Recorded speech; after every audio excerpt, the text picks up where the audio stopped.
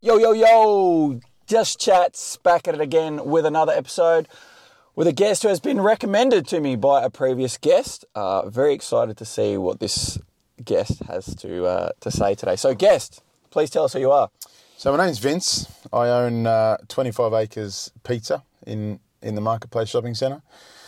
Sort of new to town, I guess. I've only been here I've had the shop for like 4.5 years nearly. Mm-hmm. Before that, I live over near Dartmoor way. Okay, yep. So I sort of got to come across the border a fair bit. That's me. All right, man. We'll just get straight into it. So, tell us a bit about growing up. What was your family life, How was all that? So, growing up, like you say, I was like in Melbourne. Okay. Lived the typical wog life, like big family. Yep.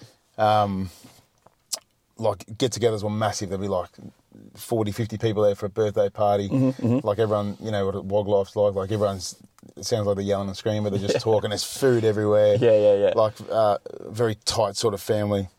That was my life. So sort of started off from school I sort of went into being a baker. My parents sort of said, like, if you want to get out of school, which I hated school. Mm-hmm. Well, I didn't hate school. I just didn't like it. Didn't hate being there. I was just like, this is not for me. Yep. So went to be a baker because that's the first job I found. Mm-hmm. My godfather owned a heap of bakeries. I'm like, I'll go work for him. Cool. Went from that to working on the market gardens in Werribee South, like growing veggies and stuff. Yeah. Which was pretty cool. Got to hang around some people with a lot of money, mm-hmm. and learnt a lot from them. Mm. Saw the way they live and what they do, and sort of learnt a lot off that. While I was there, I sort of started bull riding. Bull riding? Yeah. So I rode bulls for 6 years. Followed the circuit all around Australia, Queensland, Territory, Vic. Which is how I ended up here. So from Melbourne, we used to come up to a fella called Ronnie Woodall. He runs all the rodeos around here. And we used to come up here and practice every weekend, which was a long way to travel. That is a long way. And then I was looking through a paper one day and I said to him, Ronnie, where's this 25 acres and a house for sale for 110 grand? And he's like, oh, that's only around the corner. I'm like, what do you mean 110 grand? Is it like, is they missing a zero? Because I'm from Melbourne. I'm like, maybe $1 million, maybe 25 acres, a couple of mil. And he's like, no, that's it. And I went and had a look at it. There was no one living in there. We went and had a look. I think we might have even broke into the house and had a quick look around. And we're like, right, stay here. We'll buy this tomorrow. Really? Yeah.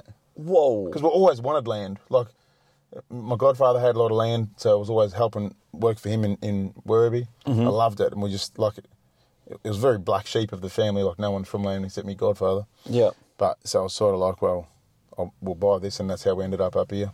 And then from there, we just kept riding bulls for years, and then went up on the mines and started rigging, crane operating, become a supervisor. Lived that life for a long time. And then come back here. We sort of had our daughter, and I wanted to sort of ground myself at home a bit more. Yep. We were looking to buy business. I always wanted to be in business. We looked at buying the bakery in Hayward. Okay. And we sort of had a deal going with that, and it fell through. And then, we sort of fell into this. We come into Mount Gambier and went around and tasted all the food everywhere and thought, we can do something better? Yeah. Yeah. Okay. So tell us about, like, little Vince. So little Vince is growing up. Did you have any brothers or sisters? So 2 sisters, one older, one younger. Mm-hmm. Very different to me. Yeah. I think I was always the black sheep of the family. Yep. My older sister now is a mother. So she sort of stayed home. She had a career before that doing all sorts of executive jobs. Yep. Met her husband in one of those and does the mum life now. Yep. My younger sister sort of got a little business going where she fits suits and fashion sort of stuff. Mm-hmm. So little Vince, yeah. Did little Vince get in trouble? Little Vince got in a lot of trouble. I know my mum tells the story. She says when the phone used to ring, like when I was at school, if the phone rang, she was scared to answer it because she was worried that it got in a punch up or did something silly in a classroom. She said nearly every time it was like, you need to come to the school. Is there like one or two main like big events that little Vince got in trouble for? Like I can just see something happening like in primary school. I just remember a lot of like people. I remember a lot of like people trying to start fights and I wouldn't go out, and then they'd say like, "Oh, your mum this or your mum that," and I'm like, and I never got upset about them saying about mum. I'm like, "You're trying to upset me," which is upsetting me. Yep. Not that you said something about mum. I'm like, "You're trying to have a go. I'm going to knock you out." So then we'd be like, "Right, let's go." And then in sort of when I got up to grade, I reckon in grade 5, my mum sent me to a school in Werribee. Mm-hmm. Which was called Heathdale Christian College, and it was the last school that she could find that still gave the cane, and she's like, "Right, you are going there." Wow. So I got the cane a lot. Well, not a lot, a fair bit, but I used to wear 5 pairs of jocks at school, so I didn't know. No, fair enough. All right, so we'll move on now. So what did you want to be when you were growing up? So as a little kid? I didn't know what I wanted to be, but I knew that I wanted to have a business. I knew I wanted to work for myself because my godfather had like 7, like when I was growing up, I remember him having like 7 bakeries, a couple of butcher shops, and he had all the land. And I used to go around with him, and I used to watch him just like there was no cards back then. It was all cash, and I'd go around a place with him, and he was just collecting wads of cash from all these places, and I was just like, whoa, this is it. And then from there he'd go to the farm, which is what I loved. And like he's got horses and he's got tractors, and I loved that life. And I'm like, I've got to have a business. Yeah. Yep. So you're introduced to like success and entrepreneurship at a very, very early age. Yeah, and then when I went from him to like I said, the market gardeners in Werribee, they were all millionaires, and like they were in the top 200 at the casino. They were mahogany room sort of members. Every Friday night, they'd take me up there with them. Like I was always with them. I'd drive them there in their Ferraris. Like at 18, 19, I was driving their Ferraris and their Mercs there, and we'd park in valet, and they walk up to the top 200, and they're getting treated like kings. And I was like, this is it. This is the entrepreneur life. Not so much that I wanted the money. I wanted the life. I wanted the service. I wanted the service, and I wanted to be able to have the freedom to do what I wanted to do. That's so cool, though. Wow, so 18 and you're just hanging out with these ballers. That's cool, man. Like, did they teach you anything? They didn't try to teach me things. They never said, "Hey, when you want to do this, you got to do this." But I watched and I learned successful habits. What they do is a successful habit. They played hard, but they worked hard. They played really hard. They had like, if it wasn't a Friday night at the casino, it was Saturday on their yachts. Like they call like Pier 33, which place them out, and they come put your boat on the water. They call up, say, "Oh, we're on the way," and they put their boat on the water. They fuel it up. They got, they'd have girls on the yacht. They'd have like, it was just like a crazy life. Wow. But in that, I think I was smart enough to go and go, how did they get that? I didn't just go, they've got it, I want it. I'm like, what are they doing?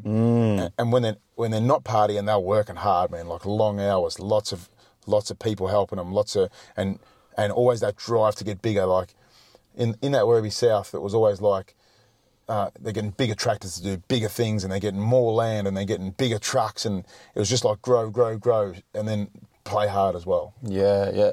So what 2 or 3 things did you notice being like younger and observing these people? What were the traits or what were they doing that made them be so successful?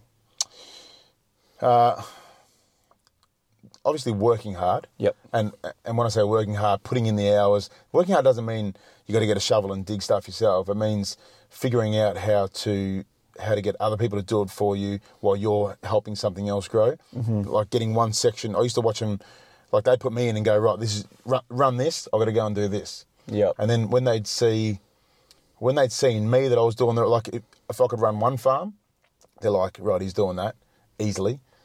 Which we'll see how he goes with 2. Yep. And they'd never come to me and go, oi, we're going to see you going with 2. But I'm watching them like they're putting me on the second one, so they trust me. And then I'll go, right, I need to do a really good job of this. And keep going. And I'm watching where they're going. They're way ahead of me. Yep. But they're bringing me up with them because I'm doing the right job. Yep. And I guess I used to watch them spend a lot of money to make a lot of money. Yeah. So they weren't scared to spend. Mm-hmm. They weren't scared to go and spend $1 million on a tractor or get that GPS so they can do things better and faster, and they weren't scared to grow. They weren't held back by much. Mm-hmm. Anything else? I remember a fella called Andrew Andello. Someone said to me, we were talking about like big business, and he goes, do you know what I got to do for this? I got to get on my knees. I'm on my knees with these people. Because he had big contracts with Woolies selling all veggies to him. He's like, I've got to get on my knees and beg these people, which back then I'm thinking, fuck off, I'm not getting on my fucking knees for nobody, right? Yeah, But now I get what it is. He wasn't on his knees. He's like, I've got to work hard for this and I've got to make it happen. He didn't actually mean I'm on my knees. Physically on his knees. Yeah, he's like, I've got to make it work. I've got to do whatever I can to make this work. I've got to. If you got to beg, you got to beg. If you got to get in contracts, if you got to fly to Queensland to meet an executive, you go. Yeah. No matter what sort of thing. No matter what. It doesn't just happen. I make it happen, and I remembered that forever. And for years, I'm like, I ain't getting on my fucking knees for no one. And then slowly, I'm like, yeah, no, on his knees. He's this bloke's a multi-millionaire. He bought his son a $500,000 Merc for his birthday. Like, he ain't getting on his knees, but I'll get now what he means. Yeah. It almost comes back to, there's a picture like I've got running in my head, which is people think hard work always pays off, but it's not how hard you work, it's how much you get done. So when you were saying about the digs and stuff like that, you can have the guy sweating his fucking ass off, digging a hole with a shovel, but if someone comes in with a digger and gets the job done faster, they've spent the money, but the job's done in such a short amount of time, so it's worth that investment. And that's just something that's just rung in my head after you saying that there's no like hesitation to spend the money to get the thing done quicker, because then they can put their time into something else. And you don't have to understand everything that's going on there. Like as a farmer, I'll give you a better example. I used to listen to some YouTube of Michael. I can't remember his name. He was the big boss of Disney World. Okay. And he said, I don't know how to do 80% of the things in this place. I don't know. I'm not an engineer. I'm not anything in here, but I know how to run people. Yep. So he knew how to get people to do things that he didn't need to do. Yeah. Because if you're trying to do the whole thing yourself, you're fucked. You're going to burn out. Well, you're going to burn out and you can't do it. But if you consider your job to be able to get the job done in other ways, so you can go and do something else, or run the team. Don't try to stay in the business too much. That's I've read. This is something you're hitting things in my head. There's another thing that I've read, and basically the most productive people have as little amount of things on their plate as possible. So if they can focus, say if they've got 5 things they need to do, they'll go, do I really need to do this? Okay, I'll get someone to do that and delegate it to someone else, and then they can focus on the thing that they're really, really good at. So if the guy of Disneyland or Disney World, whatever it was, can manage the people instead of having to do pays or rosters and shit like that, it's that saying aces in their places sort of thing. Man, I would not know how to pay a worker. I got 28 workers at the moment, and I would not know how, if my missus goes on a holiday, I'm like, fuck. I don't know how to pay them. I don't do the paperwork. And people are like, don't you want to learn that? No, I don't. Because my missus already does it. She's a legend at it. She gets it right every time. Do I want to be a cleaner? No, I've got cleaners. I love making pizzas. I love cooking, but can I do it all? No, I've got chefs for it. I've got 3 chefs in there. They're guns, and let them do it. I'll step in that way. I can step back, and if there's pressure on one place, I can step in and help. But I don't need to be there all the time. And I sort of judge the successfulness of it, not so much by the money, but more by, like, can I leave tomorrow and go away for a week? Yep. And they've got it. At the start, no. I did my first 9 or 10 months without one day off, and I was doing 15-hour days. It was crazy, and so I couldn't have walked away then. But now I know if I get sick or if the missus wants to go away somewhere, we can go. It's probably not going to run 100%. It'll run 80%. But it's not going to run 50 either. It'll get it done, and maybe I'll need to put on an extra 1 or 2 people to make sure it runs smooth. Did you find it hard to step away, like say working for those 10 months straight, 15-hour days? Did you find it hard to let go of roles, or were you happy to like almost catch your breath and focus in other things? In that first 9 or 10 months, I was the backbone of it. If I stepped out of it, it was fucked. Yep. Because I was doing the cooking. I was running between pizzas and pastas. We had a chef there then. He's fast too, and he's still with us, Dion. He's fast too. But I really had myself in there. I couldn't just step out because there's no way that he could do it all on his own. Like, I was the other chef. Yep. So if I had someone else to do what I was doing, I could have stepped away. But I didn't have the money then. We weren't busy enough. We were probably 20% of what we are now. Fuck. Okay. So we grew a lot over those years, and now we've got enough people in there to go, I can sort of step out. Wow, that's fucking cool. It sounds like your childhood is fucking awesome. Anyway, we'll move into your schooling experience. So, primary school, not good? Good, like I had fun when I was there, but I was never going to be a genius. Yep. Were there any subjects that you enjoyed? I enjoyed sport. Yep. You know what? I enjoyed sport. I've always been very competitive, and I enjoyed sport because I was just like, I never really practiced it or anything, but if we were going to do a run, I was going to go the fastest. Yep. And then I got to the end, I'm like, yeah. Like, and then, I don't know, I just loved, I love that success. I love that winning. So I was just, and it was something that I could do. I was never going to be going into a maths class and be the first one to finish a maths thing. So I was like, fuck this. I think I'm out first. Yep. Okay, so, and you said how many schools did you, like, so, you know, you'd get, the school would ring your mum or your dad and they'd say you've done something wrong. How many primary schools did you go to? Do you remember? No, primary school, I was just at one in Altona there in Melbourne.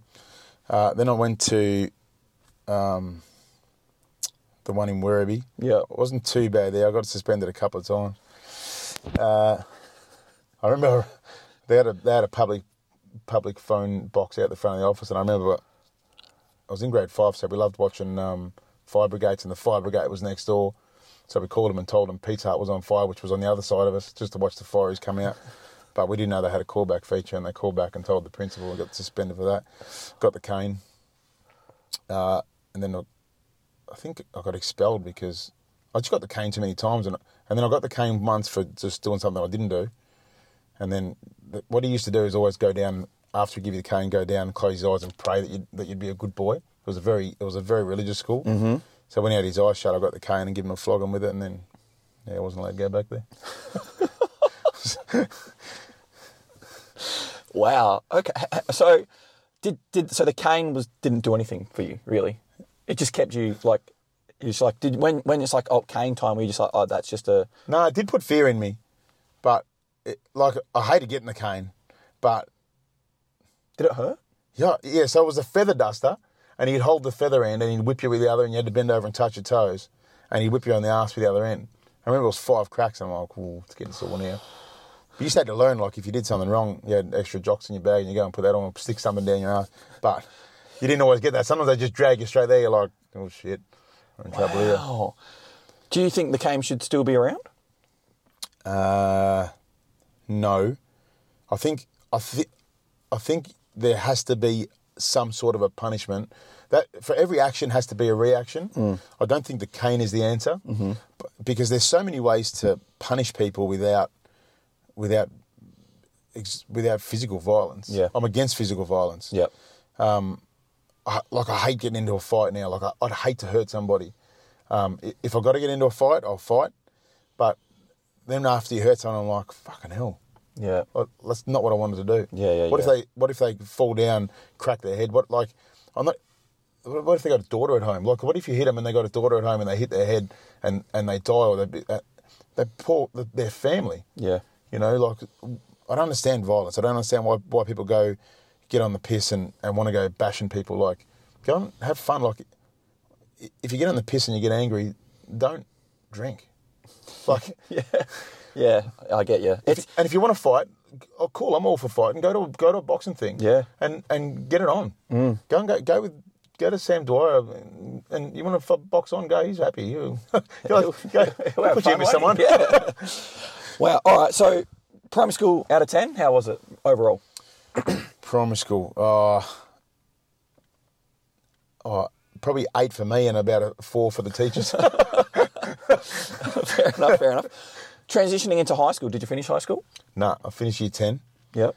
I knew from there that I wasn't going to, it's not something I needed to do. Mm-hmm. And you know what? I spoke before about all the millionaires I've hung around. None of them finished school. Yep. My godfather come from Italy. I don't reckon he wouldn't even know how to, he can hardly speak English. Yeah. All the boys in the market gardens all the ones I knew sort of, well, they had sort of the most of their like a little bit of the farming handed down through generations, and then they've made it bigger. But none of them finished school. They all went on to build it without the schooling. Like, I don't know any of the millionaires that I hung around. Maybe my brother-in-law. He's got... He did. He was an accountant and he's done all that. I believe you need schooling. Do the training for what you need. Like, I was a rigger crane operator. I went and did all my tickets and I went and did all the training for it. You're not going to do that in school. If you want to be an accountant, my word, stay at school. If you want to be a lawyer, definitely stay at school. But if you get to year 10 and you're thinking, well, I ain't going to be a lawyer, I ain't going to be an accountant, well, figure out what you want to do. Or even if you just say, well, I'm going to be some sort of a labourer, go get into the force. Yeah. Go get into the workforce and figure it out. Yep. Do you think because like all those successful people are hanging around successful people, obviously their tips, tricks, traits, characteristics are going to rub off onto each other? I strongly believe in what they say, that you'll become the 5 people you hang around the most. Yep. And I see it now. In people I hang around now, or people that work for me, or people that I see. The ones that hang around shit people become a shit person. Yep. Like, you could nearly guarantee it. The ones that hang around good people will become good people. If you hang around kind people, you'll learn to be kind. And sometimes I'll even go the other way, where I'll see someone who's shit or like treats people badly, and then I'll backtrack it and see how do they get brought up, and it's nearly every time it comes to the people that they hang around. Yep. And I don't get it. Like, surely shit people know they're shit. So why not? Don't they go, I've got to stop hanging around these people. Like I want to start hanging around better people. I guess that's hard too, because who wants to, like, if you're already a shit person, you're not going to be able to get your way into a good group, but you can work into it. You just have to call your own bluff. Like, I think with shit people, I like how it's using that term. Shit people, they almost blame everyone else for their situation, though. Every time. And so that's just a vicious cycle. It's like, oh, that rich person, fuck them, whatever. It's like they were probably, they probably didn't have, I mean, it is like, it is situational. Like, if they're bought into it, they're obviously going to be successful. But a lot of people were not rich or not poor, but they were not rich and they were poor. And so they found, like, I don't want to do this, so stop hanging around that shit. And it's just a comfort thing, I think, as well. If you're hanging around shitty people, they don't do anything. They don't. This hard work, it doesn't exist. And they want things given to them. Because they see the successful people and go, well, he's got it, why can't I have it? Because you didn't work for it, mate. Yeah. Yep. There is some people that it just gets given to them, but it's rare. And you know what? Even the millionaires that I know, their kids, a lot of them won't give their kids stuff. Like, at the start, they'll be like, you're not even working for me. Go work for someone else for 5 years, and then you can come work for me. You're not coming into here and being the spoiled little kid. I've seen heaps of them go, you need to go out on the workforce and make some money. And they'll be like, hey, Dad, can I have some money? Fuck off. Go earn it. Yeah. And it's not that they couldn't afford it. It's not that they're tight. But you think it is then. You're like, geez, you're a tight ass. When you get older, you go, they were trying to teach them a lesson, which is very important. Yeah. I think also with that, though, I mean, correct me if I'm wrong, but the people that are hanging around the wealthier people, if they say, yeah, you're not working for me, they'd, put them in a direction where they're either going to be mentored or under someone who's, financially smart or has, like, skill as well. They're not going to say, go put them fucking cleaning toilets, you know what I mean? They're going to put them in somewhere decent. I don't think they're putting them anywhere. A lot of them that I know are sort of like, go out and find your own job, and they sit back and watch and see where they go. But you won't find that people who have been brought up in those successful households are going to go and clean toilets. They're going to go into a job and go, well, yeah, I'll show him. Like, he thinks I can't, because they think it's like a challenge. They're like, oh, he thinks I can't do it without him. Bullshit. Like, because they've grown up around that mentality. Like, even my daughter, she's 5, 6 now, and she's like, she sees what we do. She'll talk about, she'll walk into the shop and go, like, you always hear my missus saying, oh, that's not clean properly. And my daughter will walk in and say, Mum, that's not very clean. That needs to be cleaned. And she'll go and get the spray and wipe, and she'll get something. She'll start cleaning it. And we're like, she's watching what we're doing. Yeah. Like, she picks out everything. She'll walk in and go, Daddy, they're talking a lot. They're not doing any work. And I'm like, calm down, mate. You just got here. That's awesome, though. Like, isn't that crazy how it rubs off? It does. Yeah, it is. 100% it is. So, all right, we didn't finish school. We started doing baking and stuff like that. tell us more about your careers after you finished school. So you did some baking, did some crane operating work. Tell us So more I did about my that. apprenticeship as a baker at William Angus in Melbourne. I don't know, got that done. I sort of got to the end of it and thought, it's 2 a.m. starts, and Yeah. I was just like, this ain't what I'm going to do. I can't remember how I got introduced to the guys on the Market Gardens, but I ended up there somehow and sort of went from one, and then they're always looking to poach good workers, so you just got to be... I think I was a good worker. I got poached a couple of times, and they always offer you more money. Oh, come work for me, and you can do this, and you can do that, and you can drive the big tractor. And then the first bloke I was working for, I learnt a lot off him. And I was talking to him the other day, actually, and I said, there's still stuff that sticks in my head that you said, like, I'll be driving a forklift somewhere and I'll be like, oh, Pep taught me this, or, and then, but then it was always like, well, these boys have got big tractors, like, I want to get out and do, and I'm always looking to grow. So you go out and work for the bigger boys and do bigger things, and yeah.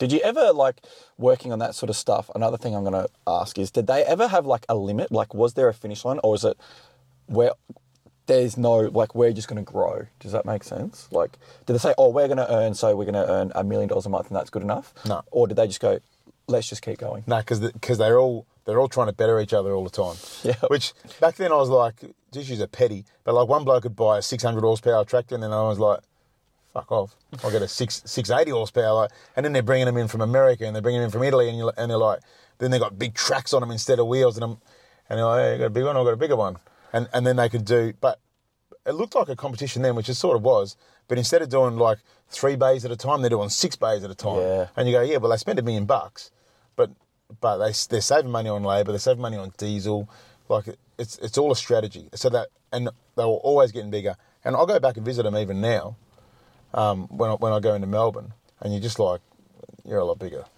Their cool rooms are the ones that used to have a cool room and then a shed full of stuff. The whole shed's a cool room now. Yeah. And then they've got big sheds beside, and they used to have 2 tractors, and they've got 10 tractors, and you're like, crikey.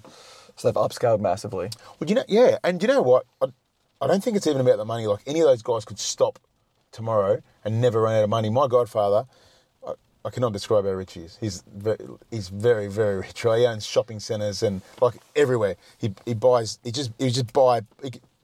a whole chain of childcare centres. He buys all the Woolies and Coles buildings and rents it. He's a he does not need to work. All of his kids can retire tomorrow. But if you watch, I hung around him so much, and I was always thinking, why is he walking around looking like a 2-bit broke ass? Why is he still driving that car? Why hasn't he got a Ferrari? It's not about the money for those guys. It's a mentality where they go, we grew up poor, we got rich by acting poor, by working like a poor man but doing rich man things, right? And they can't get themselves out of the mentality. My godfather's unfortunately nearly passed away. He's close, but he's still, you can't stop him. He just keeps going, and it's just grow, do something, buy this, sell that. I'm like, what are you doing? But he said to me about 4 or 5 years ago, because he had a couple of strokes. So he's in a wheelchair now, and he's nearly gone. And he says, you know what? I'd love to go to Italy. I'd love to do something, but he goes, I can't do anything. He goes, I've got so much money, and I never used it. And it took him to that age to figure it out. Yep. Which is unfortunate. That's a big saying that's coming true to mind is you can't spend your money in heaven. No. Do you think, looking at him now, reflecting on that, do you think it's worth it? I think you need to get to, I don't know. I think you'll get into the same mentality and go, well, you work and you just keep working. But you know what? I actually love the work. Yeah. I love running the business. I'm not doing it because I need more money. I'm doing it because, I do need more money. I'm not rich by any means, right? I'm not saying that. But I don't do it for the money. I wouldn't even know, honestly, I wouldn't know how much money I got in the bank. My missus runs all the money. I don't know how much money we've got. We're comfortable. If I want to go, we're not rich that I can just go and buy a jet. But but you know what? I'm happy because we are rich enough that if I want to go and eat at Time on the Lake, I can. That's it for me. I'm like, that's rich to me. Yeah. Like Yep. I can go anywhere and eat, Yep. right? That's it for me. Like, and I love food. Like, I can go anywhere and eat. I don't need to just buy chips today. But by no means that's not rich. That's nothing. Yeah. Yeah. Wow. Okay. So, what was the one thing that you wish you knew before? I guess you started any of your careers. The one thing I wish I knew.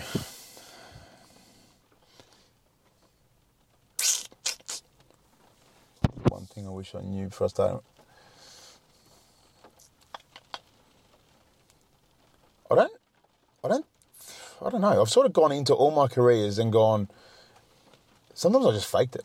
Faked it till you make it. Yeah, honestly did. Like when I went up to, I think my biggest, apart from the business I'm in now, my biggest gain in a career was probably on the mines. Mm-hmm. So I went up there as a truck driver.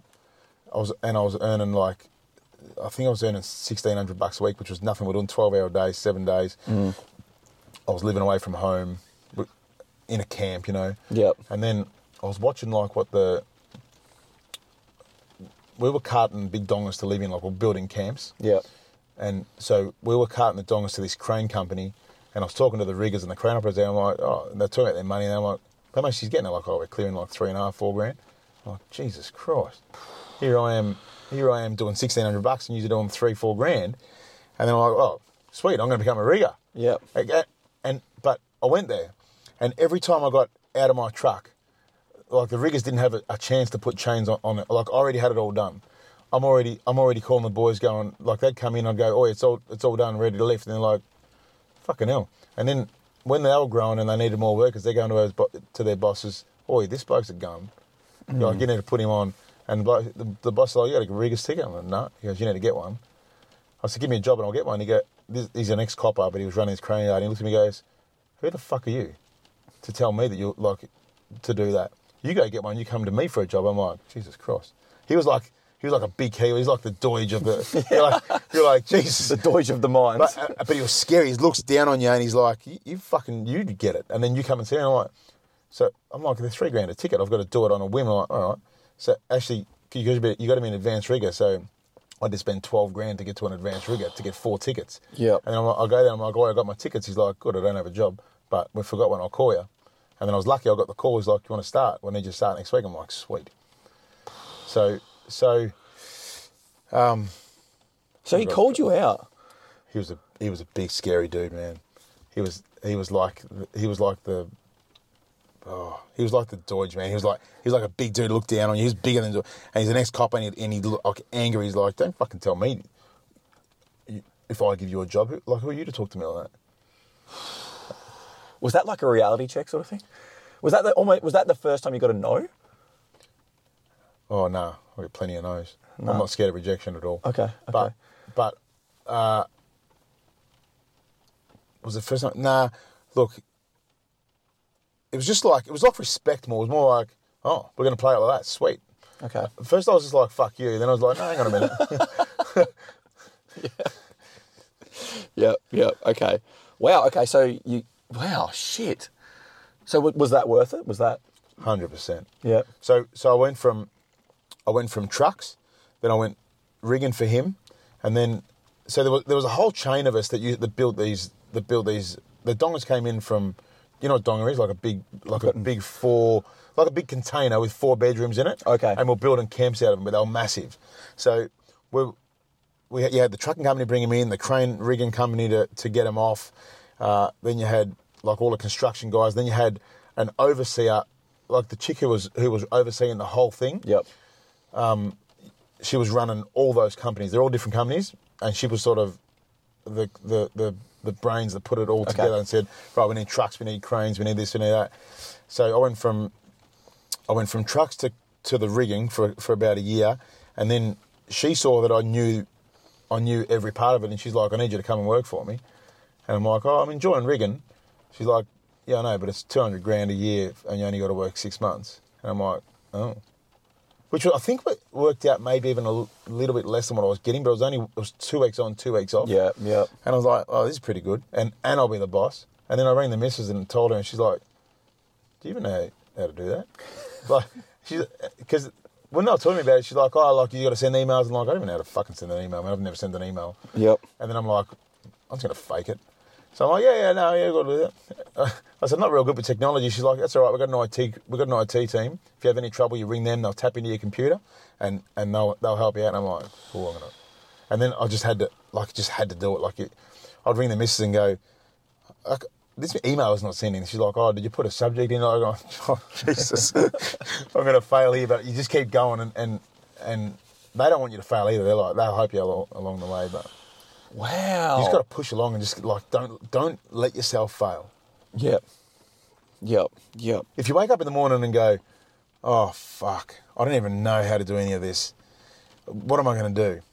You're done for the day. You're fucked. If you wake up in the morning and go, I'm going to eat this. Like, I'm going to get out.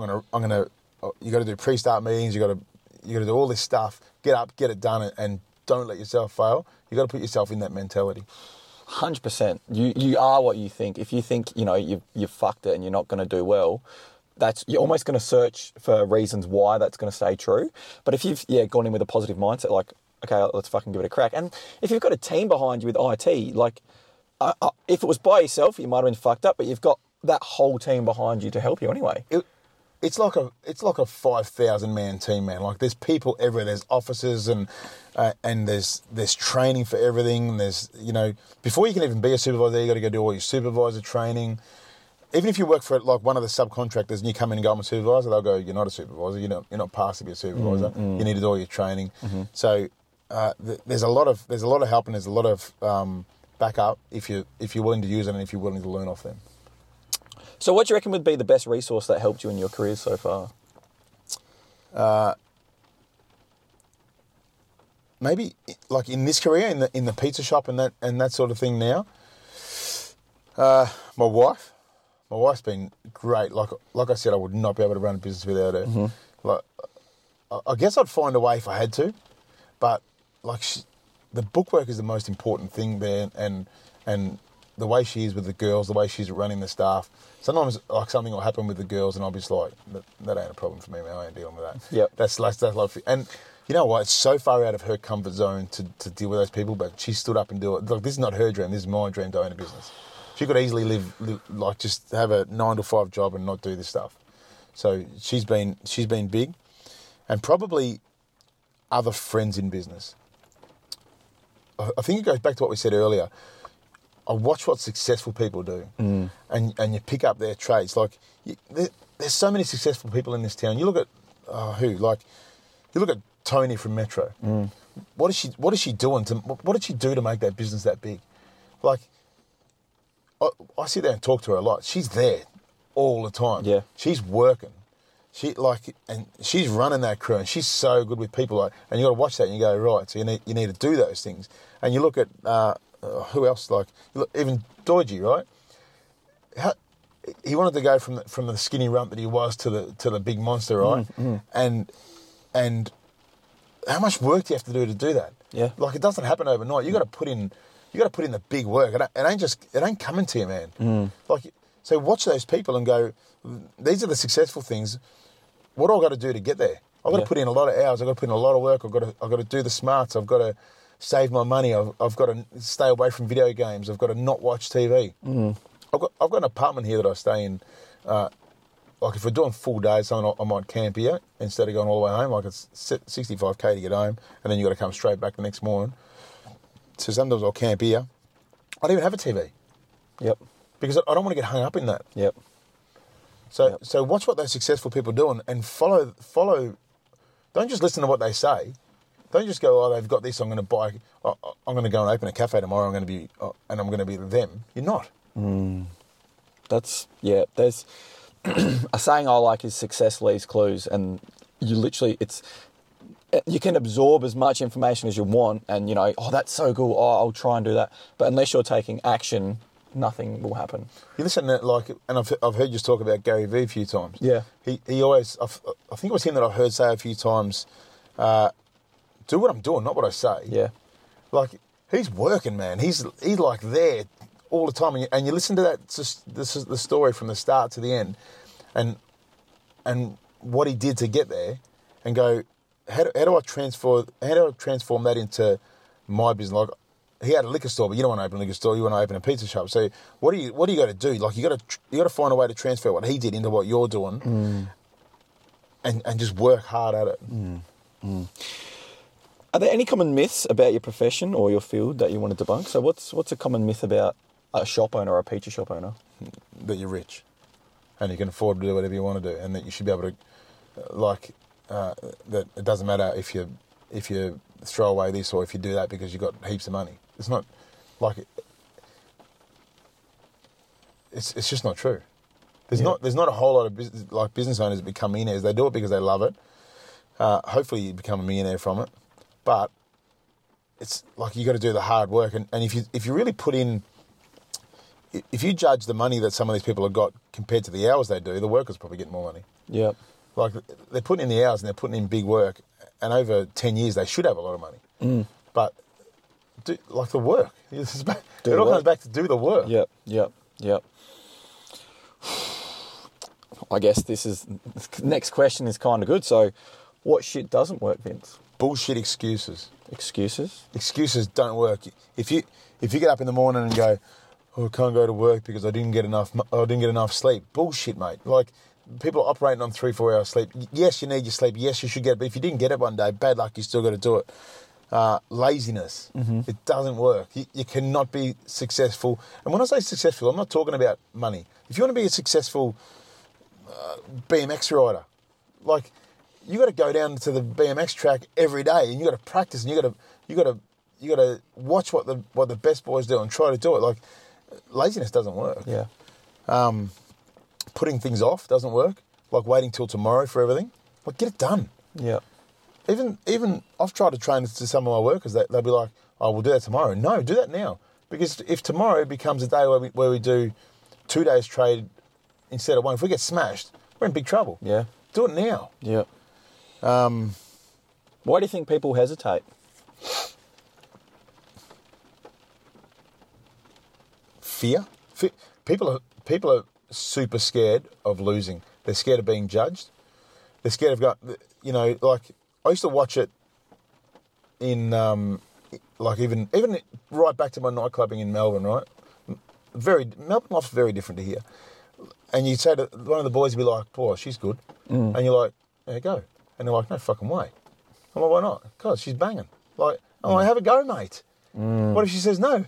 Who gives a fuck? There's another one. There's another one, mate. Go to the next one. Yep. Like, if she says no, that's fine. Walk away. Don't be a pest.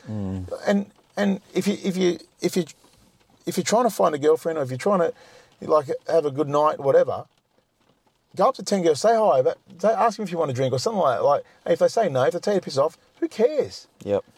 You've got to have an abundance mindset. I think that comes back to, there's a person that I listen to, and he likes basketball and stuff like that. And he says you can, take your time and get 10 shots in and get 10 out of 10, which is fantastic. You didn't fail.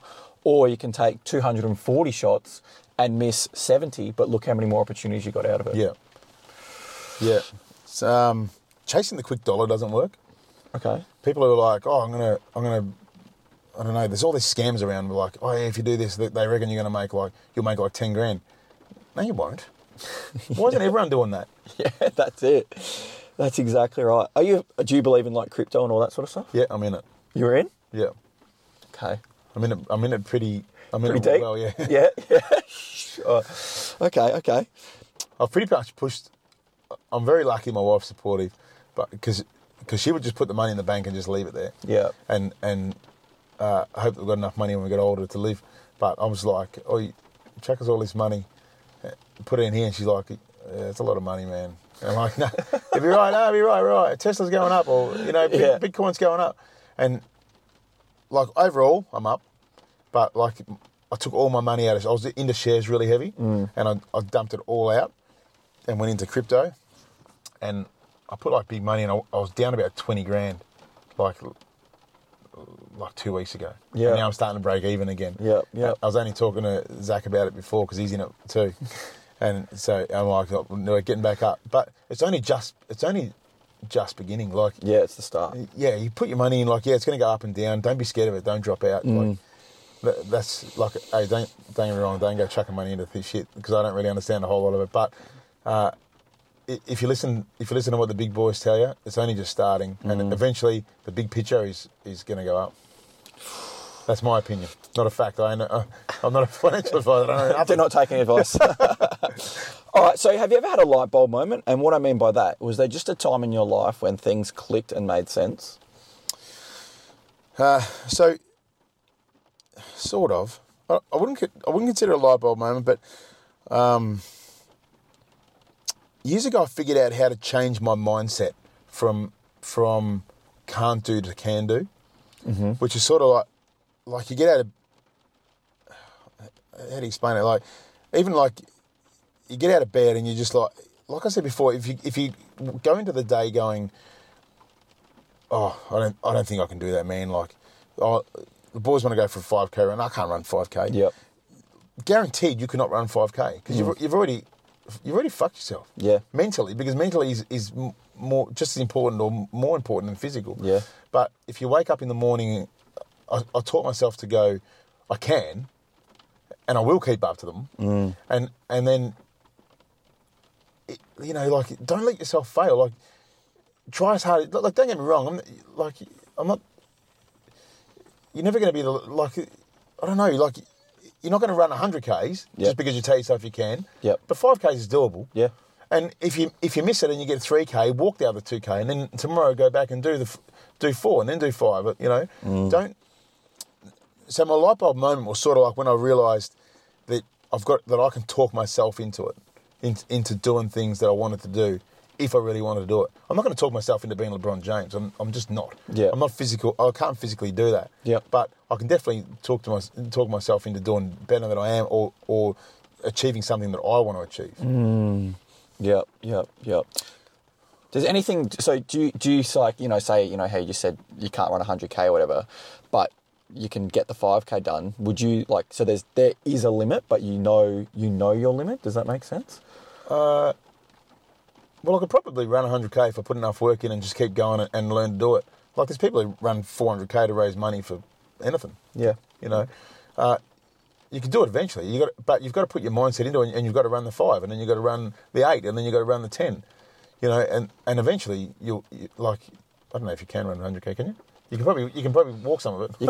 You'll get there. It'd be a fucking long run. Find a way to get there. Where? Yeah. Catch a fucking taxi. I don't know. Have a twin to do the other 50. No, that's a good point though. Like, I think even if it is, what you've just explained is going back to the 100K, if you want to get the 100K, you're not just going to take one fucking big bite of the 100K. No. You're going to step by step increment up, level up, skill up, so you can get to the 100K. So just from what you said there, you've automatically said, if you wanted to, you'll find a way. Yeah. And a lot of people just go, fuck, I can't do 100K. They don't want to do 100K. No. If you really want to, you'll find a way. But that's got to be your goal. You can't be practicing to do 100K, running 5 businesses, put your mind to something, go at it, get it done, and then either move on to the next thing or, like we said in business before, find people that can do things for you. Yeah. Spin that plate if you want to spin it. Yeah. If you can be. How would you explain? You can be like a German Shepherd who's not the best at anything, but they're sort of second best at everything. Yeah. Or you can be like what, I don't know, whatever other dogs, like best at one thing. You can either go real hard at one thing and be really good at it, or you can sort of do 5 things and do them like 80%. Yeah. So are you an 80% guy? Or are you I'm the best at? No, I'm the 80%. You're an 80%er? Yeah. I'll do a couple of different things. I've put a lot of effort into the business that we've got now, and I'll sort of concentrate on that for a while. Yep. And then I'll slowly, hopefully, move on to something else, and just keep building things up. Yep. What's something you've changed your mind on as you've gotten older?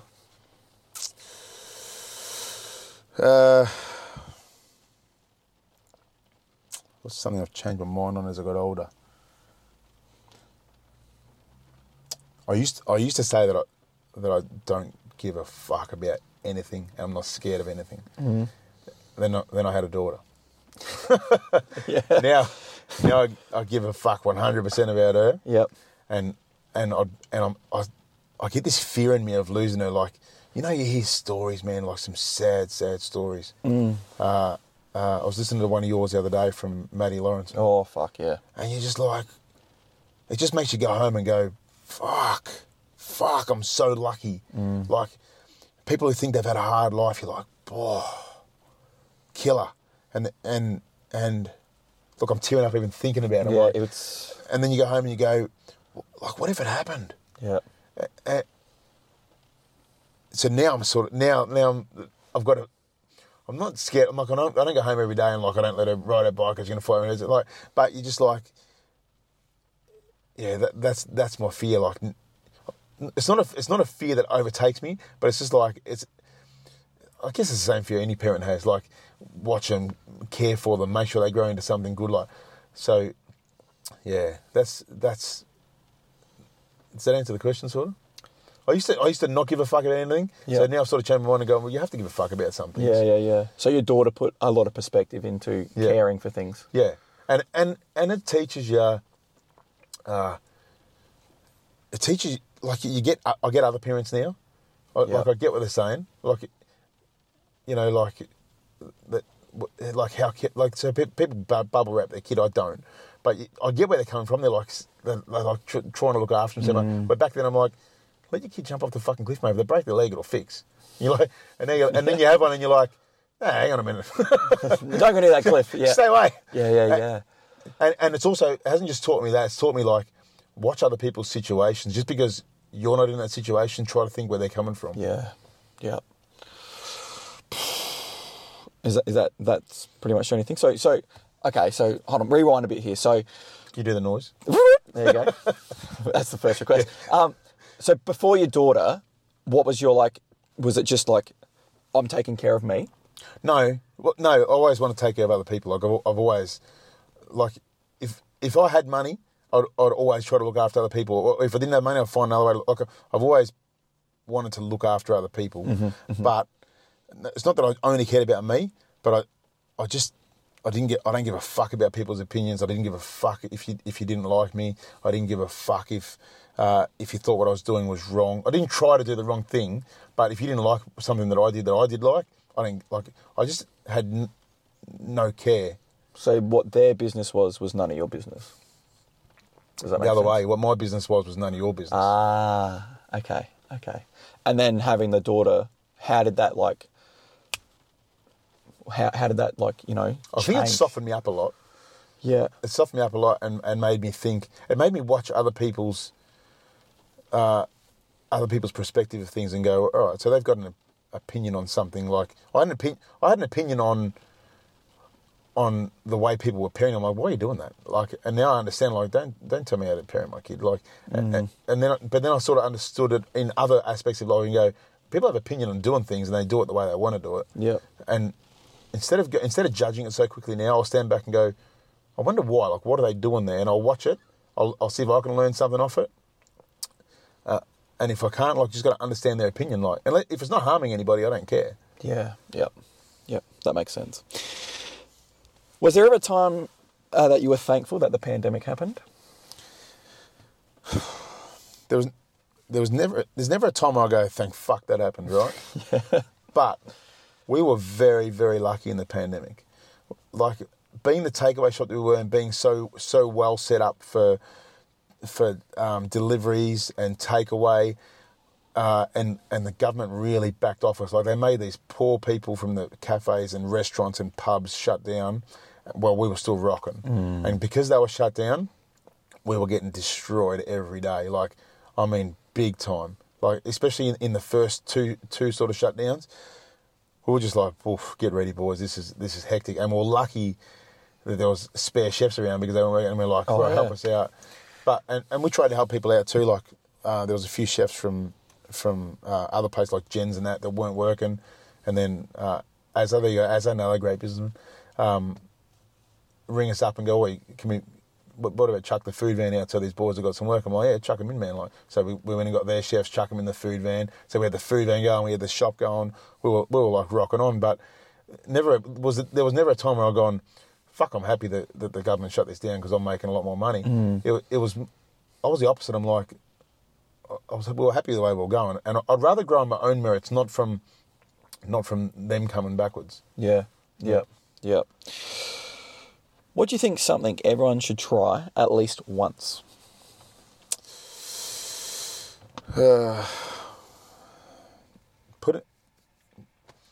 Putting himself in shit situations. Yeah. Like going back to what we were saying before, like even in the nightclubs in Melbourne, I'd throw myself into the wildest situations. Like I'd pick the best looking girl in the club and go, I'm going to get a number, right? Yeah. And you go there and you get rejected like 20 times out of 10. And they're like, hey, where's bloke? No worries. Like I didn't care. I'm not worried about rejection at all. So, and even in the same in business, like people go, like the other day we put a thing on this. I don't know why we did it, but it was a corn pizza, right? Didn't even sell one, and people were like, like a couple of weeks, like, I fucking told you wouldn't sell. You look like a dickhead. I'm like, I don't care. I look, man, I'm happy to fail. You look at big companies like Coca-Cola. They put out some of the shittest products. Yeah. And one of my boys said to me one day, fucking Coke, a bunch of fucking idiots. They put out raspberry Coke, fucking idiot. I'm like, did you just call Coke fucking idiots? Like one of the biggest companies in the world. Fucking idiots. They're happy to fail. Put it out there. See if people liked it. If you're making millions of dollars out of it, keep it. If you don't make millions of dollars, get rid of it and move on to the next thing. Be happy to fail. I mean, if the worker said, like, if raspberry Coke was a fucking banger, he'd be saying, oh, fuck, this is fucking sick. Like, it's the complete opposite. And, like, you can't say that unless you make the decision. Out of all the trials, like, they got the vanilla Coke, it works. Yeah. Like, but it came about the same way the raspberry Coke came about, by trial and error. And Coke didn't go back and go, boys, they didn't call a big executive meeting and go, we really made ourselves look like fucking idiots with this raspberry Coke. They go, what did we sell? Yeah. So what was it? 0.25% of our sales, take it off, move to something else. Boys, and they got people in there doing different things. They're happy to trial it. They're not betting the company on it. Yeah. It's not a bet the company bet. It's a trial. It'd be like me trying a corn pizza. Like, it doesn't work, who cares? Yeah, and What if it does work, 2 cans of corn. Yeah, and if it does work, you fucking killed it. And probably there's we had our menu from the start, but we've probably got 5-6 pizzas on there now that came about the same way.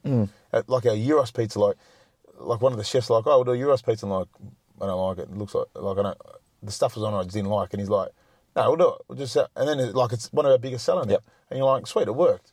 And it's the same thing. Don't be scared of rejection. Don't be scared to walk up to the girl that you like in any situation and say, "Oi, how you going? You want a drink? Can I have your phone number?" No, you don't walk out and go, "Fuck that, I'm never doing that again." Yeah. You go, right, wait till the next girl you like. Wait till the next business decision you like. You know. Yep, I think that's super important. Rejection gives you an answer.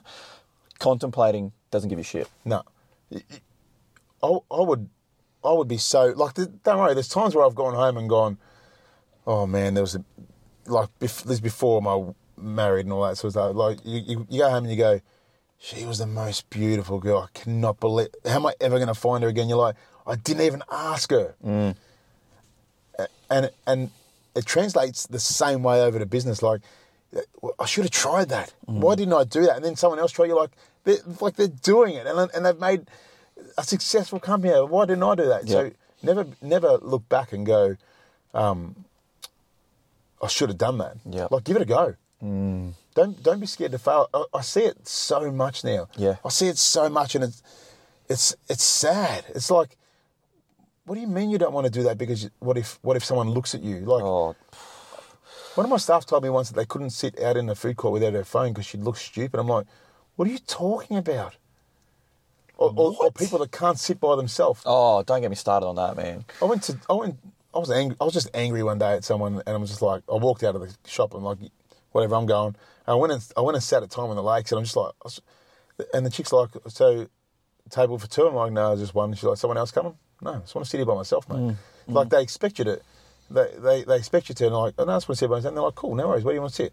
And you sit in the corner, and man, I was just so happy being on my own. Yeah. And I don't care if people look at me and go, why is he sitting on his own? I don't care. I'm sitting on my own because I wanted to be on my own. Yep. And in that respect, I don't care about your opinion. If you like, why can't you sit on your own if you want to? Like, if you want to go out for a coffee and none of your mates want to come, go for the coffee. Don't stop. You don't let other people's wants and needs stop you from doing your wants and needs. Like, I'm a big advocate, I think Zach was as well, as of travelling. And I've travelled by myself all over the world. And no one stopped me doing it. And I fucking loved it. Oh, if I was going to travel, different obviously now that I'm married, but if I was going to travel when I was younger, I would much prefer to travel on my own. I liked going night clubbing on my own. Every time I've gone out night clubbing or partying with other people, they're like, oh, bro, I want to go home. And you're like, oh, I don't want to go home, though. Oh, you can't. No, bro code, man. You got to stay. No, it's not. Like, if you want to go home, bro, go. No worries. Yeah. Like, why are you forcing this on me? I don't want to go home. I'm still partying. Yeah, I'm loving that. This is the question. Do you think boys and girls are equal? Oh, God. Do you think boys and girls are equal? I think both genders have their struggles and both genders have their benefits. Yep. So, do I think they're equal? I think that they're equally as important. Yep. Do I think they're equal? No. Yep.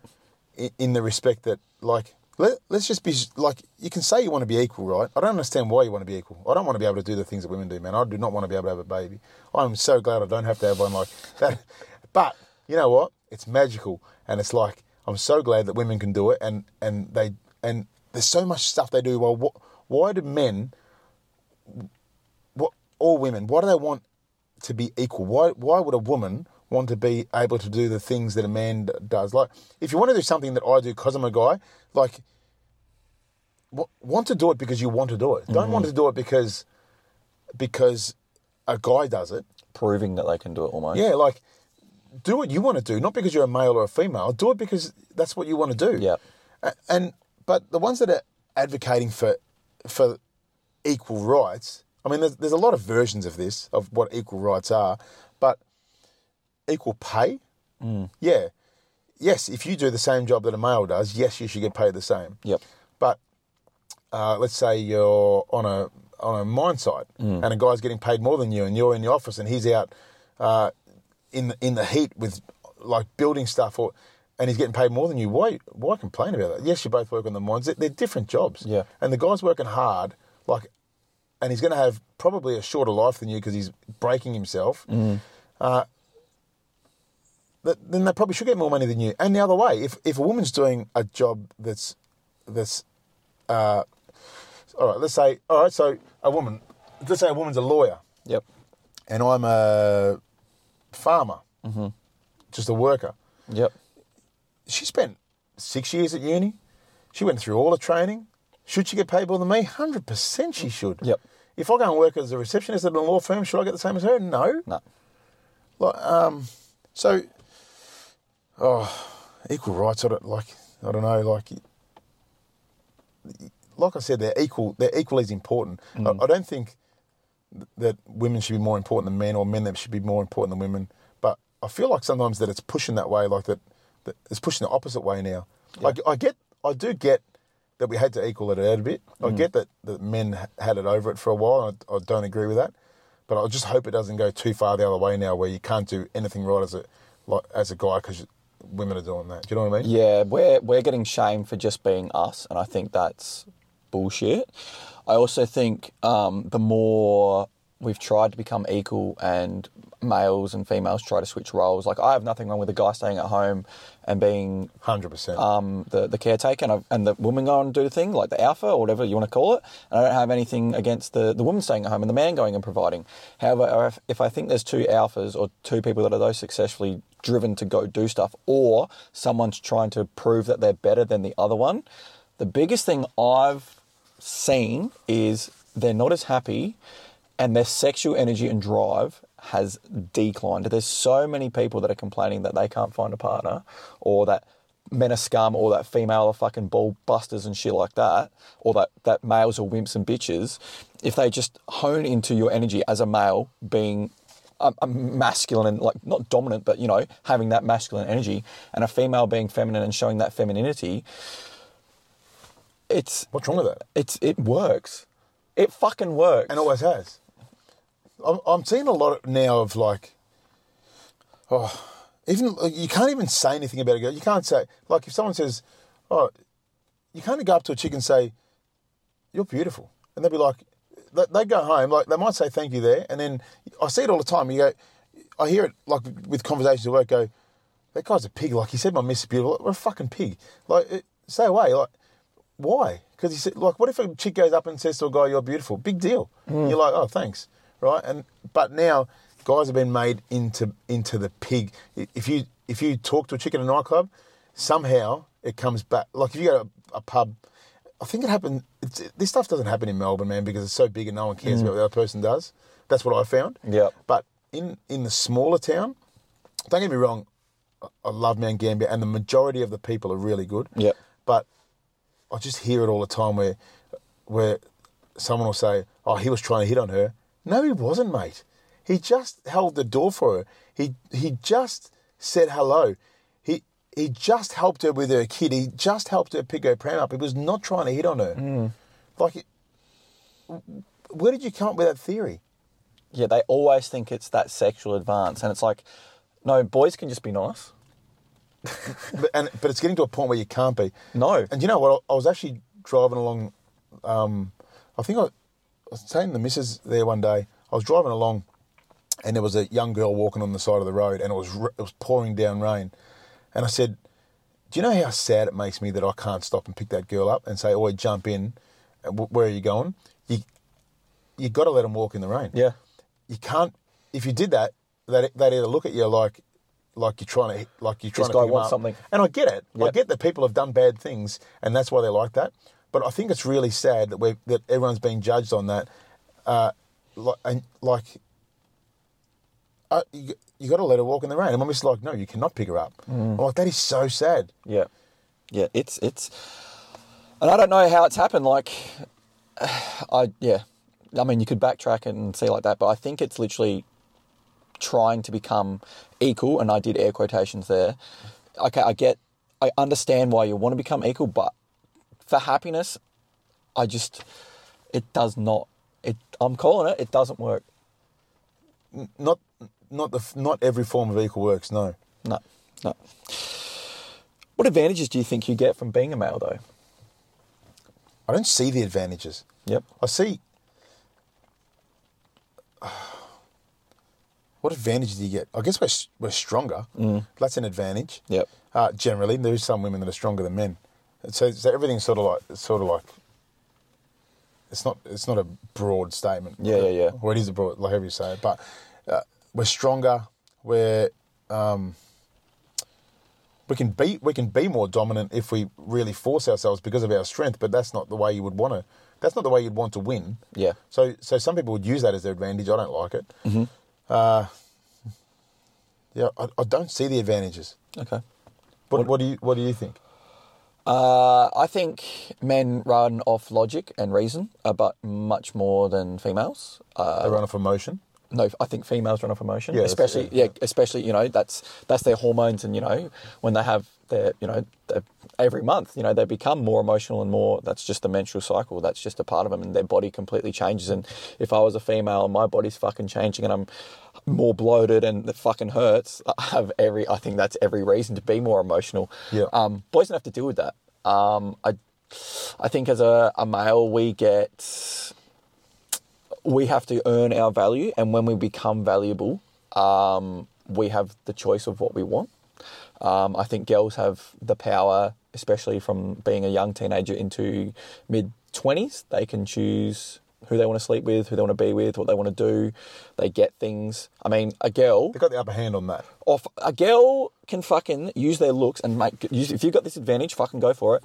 If you're a girl and you're hot, attractive, you can use your looks and sexualize the marketplace. You could fucking have, okay, not I'm condoning it, and I mean if you've got morals, but at the end of the day, if you want to do it, you could go on OnlyFans, sell pictures. You could then go on Instagram, sell pictures. There are so many ways you could find success. Say you use your prime as a female till you say 20, 23, 24, then just delete everything and you've set yourself up. That comes back to morality if you want to, show yourself and be vulnerable that way and see what people are going to say. But I don't see males, we'll just think of pornography for a second. You're not going out and going, you're not looking at the dude, are you? No. No one is. Not even the chicks. No. No, they're looking at how beautiful the girl is. And that comes to an advantage for the girl. So, I mean, I guess the disadvantage there is, the boys don't have that. Not that that's a major one, but that's something there that people don't think about. And until you think about it, like, fuck, yeah, that actually is a thing. They know it. Even if they don't want to admit it, they know it. I've never seen a guy walk up to a chick at a nightclub and go, hey, buy us a drink. Doesn't happen. A chick walks up and they know they've got the power. They know it's because of their looks or because they're a female. Otherwise, you wouldn't go up to someone and go, "Hey, buy us a drink." Like chicks do that, and hey, all power to them, mate. Do it. 100%. I'm not saying it's a bad thing, but don't say that you want equal rights and then go and ask a guy buy a drink. But then if a guy says to you, "Hey, buy us a drink," you're like, "Fuck off." Exactly. And it goes back to what I've said in previous episodes. Privilege is invisible to those who have it. So just like how we've got strength, we don't see that. Like you've just said, you don't see anything, but we are stronger. Yeah. You know what I mean? And girls, like, same thing. If they want to go get a drink from someone, they don't see it as a privilege. Just like, get me the fucking drink. They don't say it like that, but you know what I mean? Anyway, we'll move on. That was good. Disadvantages? Go. What do you think is a disadvantage? I hate that. I hate the assumption that any guy's doing something because they're a sleaze. Yep. I hate that. Like, if a guy picks up their phone and there's a girl there, like, is he taking a photo of me? No, he's not, mate. He's looking at his fucking Facebook. He's probably bored. I hate that everything that someone does. I don't think I've told many people this story, and I'll put it out there. It's pretty confronting, but about 2 years ago, there was 3 young girls. They were like 16, and they came to the front of the shop, and I knew they were from. I've seen them come there with like their carers and stuff, so I knew they were from some sort of a disadvantage. And one of the workers told me that they knew one of them. Parents kicked her out. She lives in this foster sort of system. Yep. None of them had a good life, right? And they were standing at the front of the shop. I said, "Hey, what's up?" And they're like, "Oh, well, we're going to grab a pizza, but we haven't got enough money, so we're just not going to." And they didn't say it in a way where they were expecting me to give something, because I wouldn't have. Because I hate when people expect stuff. But they just they just told the truth. They said, "Oh, we just don't have money, so they were about to walk off." I said, "Hey, don't stress. I'll give you a pizza." And they're like, "No." I said, "It's fine. There's 3 of yous. A pizza ain't going to kill me. You're not leaving here hungry." And that's something that was, I guess, has been installed in me since I was a baby. No one ever left my parents' house hungry. It was a typical wog setup. You ain't leaving hungry. You're going to leave with a sore stomach from being full. So ain't nobody leaving my place hungry. Literally, you could walk up to my place, anybody, and say, "Oi, I'm struggling.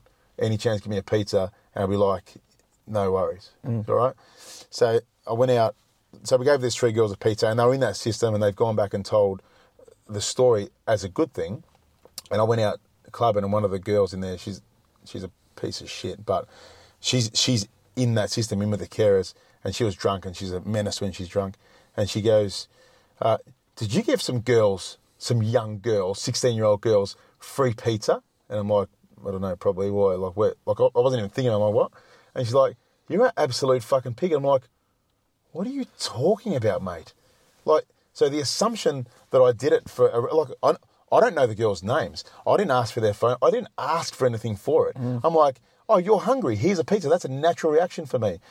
The same as what I would love to be a natural reaction is, "Oh, there's a young girl walking in the rain. I'll pick her up and see if she needs a lift." So now, I've had to turn myself into what I would consider to be a worse person. Like you can't do those nice things for people on the assumption that you're going to be scrutinised. But like, I gave a girl a free pizza, man. Like, why did you have to go at me about that? Like, why go and put that on your internet, which you did? I'm like, why did you do that? Like, I was just being a nice person. But because you're a guy, or because, like, I get that I'm loud, and I get that I'm obnoxious, and I say stupid things to get reactions and that. It doesn't mean I'm a bad guy, and it doesn't mean that I was trying to hit on these girls because I wanted, if you had to come to me and go, "So you gave her a pizza and you asked for her phone number," then I'd be like, "All right, you're a pig." I didn't ask for anything. I didn't even ask her name. I'm like, "Oh, hungry, pizza, that's natural for me." Yeah.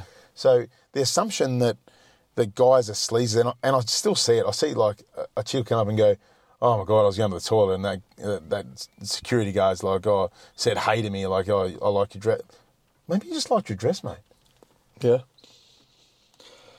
It's a fucking sad time. It really is. It's just a good deed. Do you reckon that... So, okay. Do you reckon that would happen in Melbourne? No one. But I don't think people would still stop on the side of the road to pick someone up because there's a bit more fear in Melbourne. There is probably, I don't know about percentage-wise, but there's a lot more bad people because it's a bigger town. Yep. So a young girl would probably be taught in Melbourne, do not get into a car with a stranger. And I get it. Yep. Right? But like, if a chick come into a pizza shop and someone said he's a pizza, they just walk out with the pizza. Mm-hmm. Like it wouldn't happen in Melbourne. Yep. What do you think most people are doing wrong in their day-to-day life? Caring too much about other people's opinions. Yep. Is one. Like I said, people are scared to do something for a rejection. Mm-hmm. And instead of going, I got rejected 10 times, but I went through once. Yep. You know, I think it'd be the same thing, like even in the gyms, like lift until you fail. Like, it's not a bad thing if you fail. Mm. So you get there. So caring too much about other people's opinions. Talking shit about other people that you know nothing about.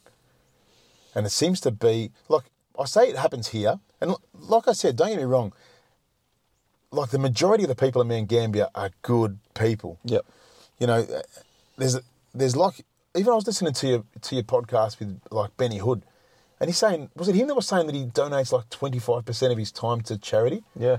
I was like, that made me want to become a better person. I'm like, hey, hang on a minute, 25%, that's a big stint. I'm like, I need to do more things. Like, yeah. So I get that, right? But talking shit about other people, like you hear a rumor, you'd be like, I don't know, like you just hear something, and it gets the old Chinese whispers going, and by the time it gets back to where it needed to be, so fucked. The same as the pizza story, it went from having a pizza to trying to pick up a chick or like whatever it got back to, and then it'll get to like to some household and going, oh, you know what? That guy at the pizza shop was trying to hit on this girl by giving him pizzas. No, don't talk shit, mate. And it's not just about me. I hear it in so many other things, and I literally don't believe what most people say. People come to me and go, oh, do you know, this happened the other day? Like, this guy was trying to hit onto that girl, or this guy tried to bash her. I'm like, very rare that someone just tries to go and bash somebody. What did that guy do wrong? Like, where's the rest of the story here? I don't believe what you're saying. Yeah. So talking shit is something that, and believing shit, like, everyone knows like that fake stories go around, but then, and they're sort of all against it, and then when they hear one, they're like, oh, did that happen? Hang on, stand back, mate. Think about what's just happened in the last 10 years of your life where you go, oh, that person talks shit. Ask yourself, can it be shit? Well, like, grow some balls and go to the person and say, hey, did you do this? Like, did you really do this? And you go, no. Like, no, that didn't happen. This is how it happened. Yep. Right? And if you actually went to the person that it happened to, that would tell you the same story. But you've listened to all this Chinese whispers bullshit. So I think they're the two things that people do wrong. Funny you say that, because that's such the Chinese whispers is such a good way to put it, because like people listening, if you don't think this is true, literally just say how to make a cake. And if I told you how to make a cake, and what I say, how you're going to deliver it to the next person is going to be different. They're going to make it different. It comes back, I think it's like after 3 or 4 people, the way to make the cake has been completely fucking skewed. The way to make a cake was to pick up a heap of mix and throw it on the floor and you have a cake.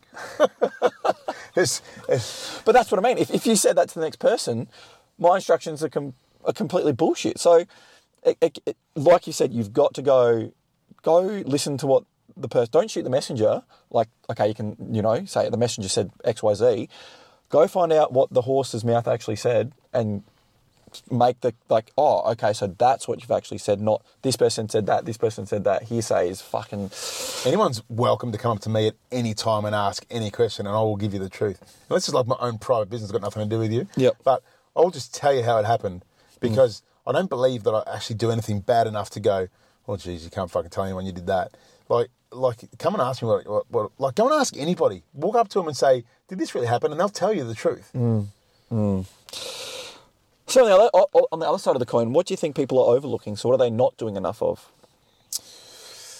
What do people overlook? People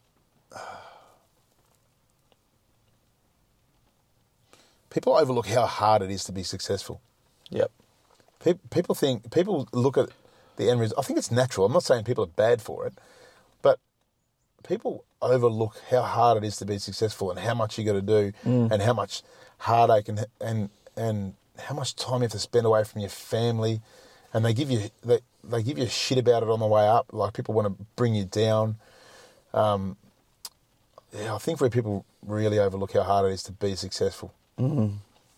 Everyone sees the end result. They're like, or they'll see the Ferrari and they're like, his dad gave him that. Yeah. His dad. What do you mean his dad gave it to him? How do you know that? Like, go and ask him. Your dad gave you this. What did you do? Tell me. You go up to somebody. Literally, you could walk up to somebody with a Ferrari and say, mate, I don't want to take up all your day, but I love your car. Start them with a comment. Go, I love your car. Give me 2 tips on what I've got to do to get a car like this.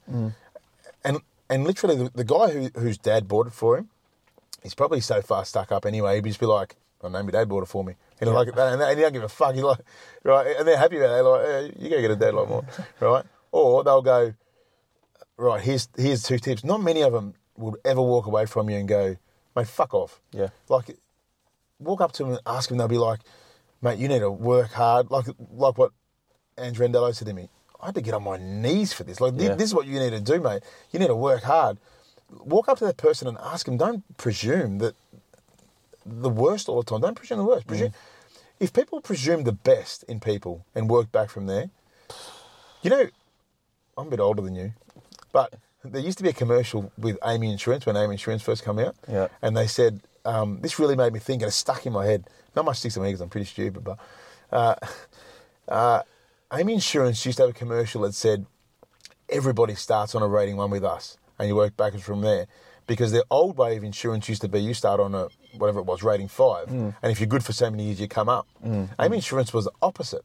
And they had this big commercial going, Amy Insurance, everybody's like starts on a rating 1. And then I've sort of lived my life by like, oh, yeah, Mo, yeah, he's like, never done it on me, good bloke. Like, and then prove to me that he's done something. Like, you prove me you've done something wrong. And then you might go to a 2, 3. But I'm not going to put you on a lower rating in my book because somebody else said something. Like, I don't believe you. That's fucking gold, man. That's really, really good. I wish more people would be like that. Because I can just think of people right now that have no idea, like, they've never talked to me, but I know they think I'm a fuckhead, and I don't really care, but it's like, just talk to me.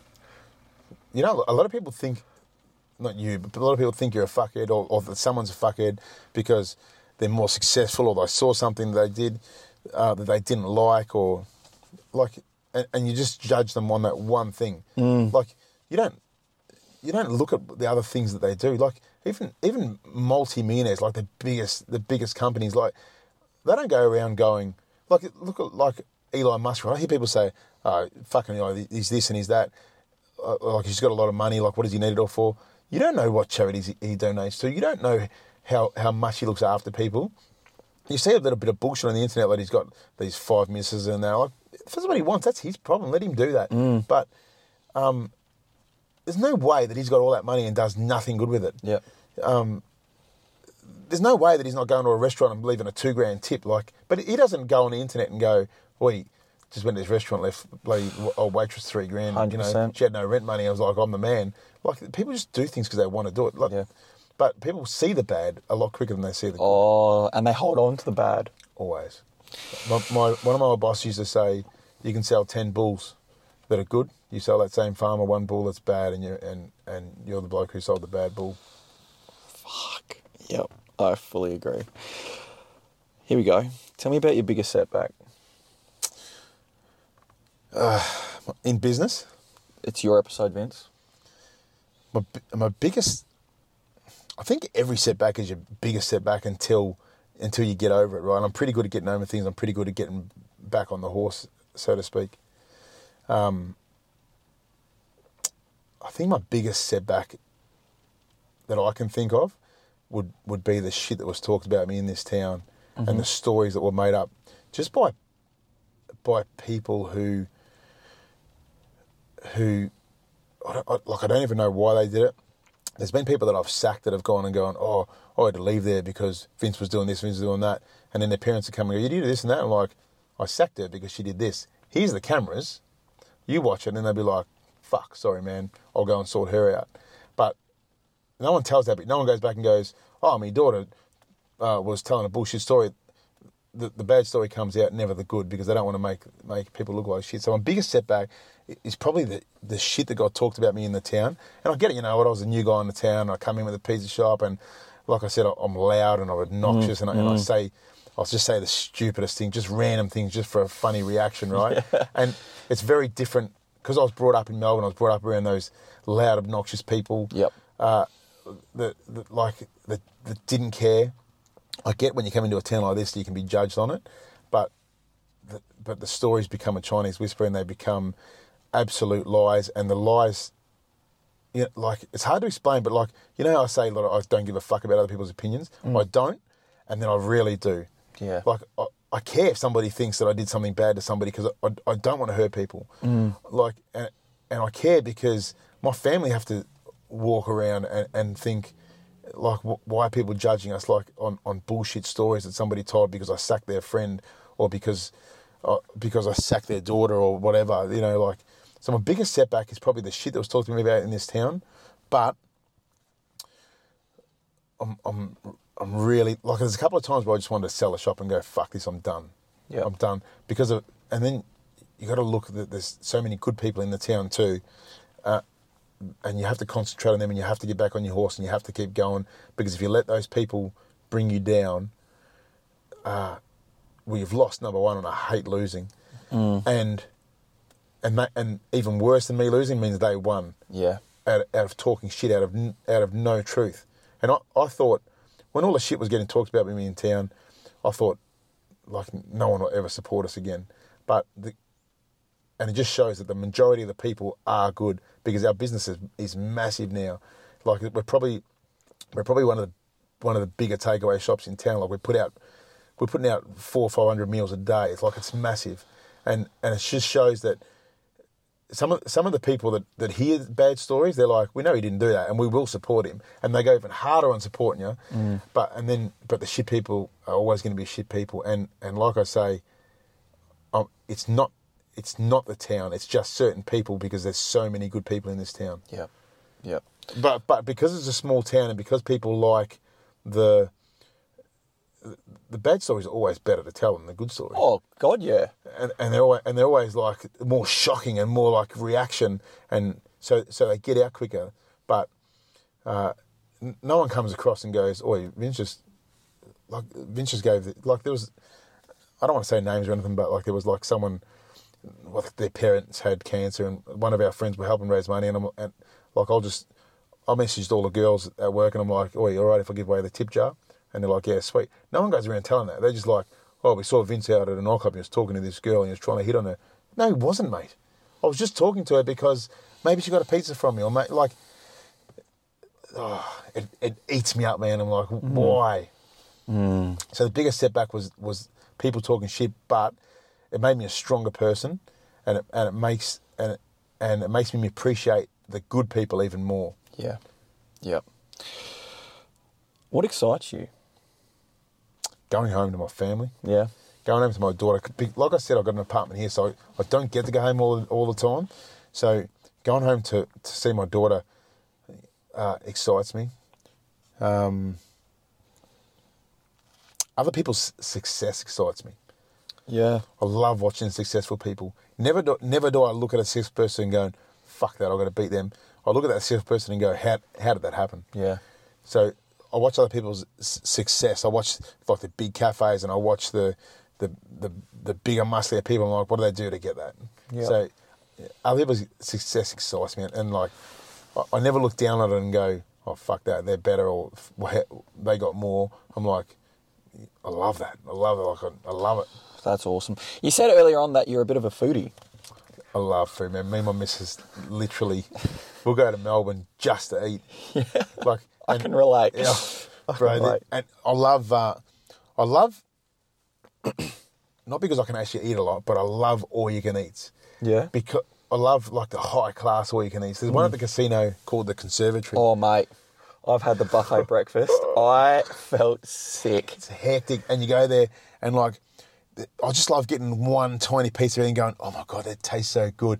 And like, how do you make a buffet taste good? Like it's sitting there like, respect to those chefs, man. Yeah. And like, how do they do that to make it so good? Like, you just go into place and you think, Jesus, they can cook. And I love eating it. But I never love having a big plate of one thing. Yeah. I just love little things. And there's another place upstairs at Crown called Silks. Mm-hmm. It's like an Asian restaurant, but a real high class one. And I've never actually been there on my own, but when I was with the Market Gardeners, they go play there in their mahogany room, and then they'd go over to Silks, and there'd be like 20 of us. And the little waitress would come around and say, oh, can I take your order? And he's like, bring food, mate. Lots of it. And he'd hand her a wad of cash, and they'd just bring table loads of food, man, and on big stands, and everyone's just picking little things and tasting little things, and you're like, whoa. That's so cool. So are you more of a sweet or a savoury?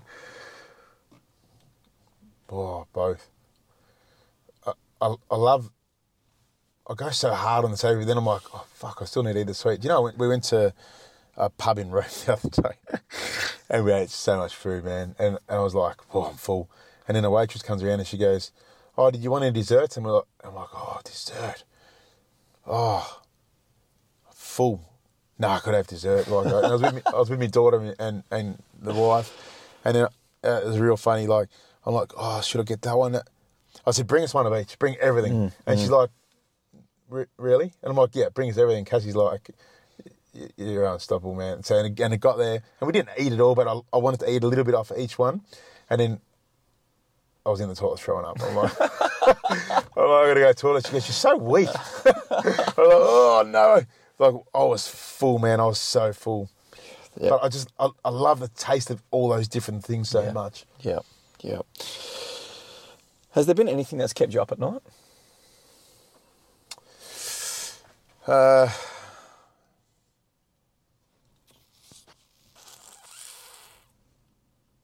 been anything that's kept me up at night. Oh, yeah, there is. There's one thing I really hate doing. Sacking people. And if I know I've got to sack someone, not so much even with this joint, even when I was on the mines, like even when my big boss rang and said they need to go, I can't sleep. Really?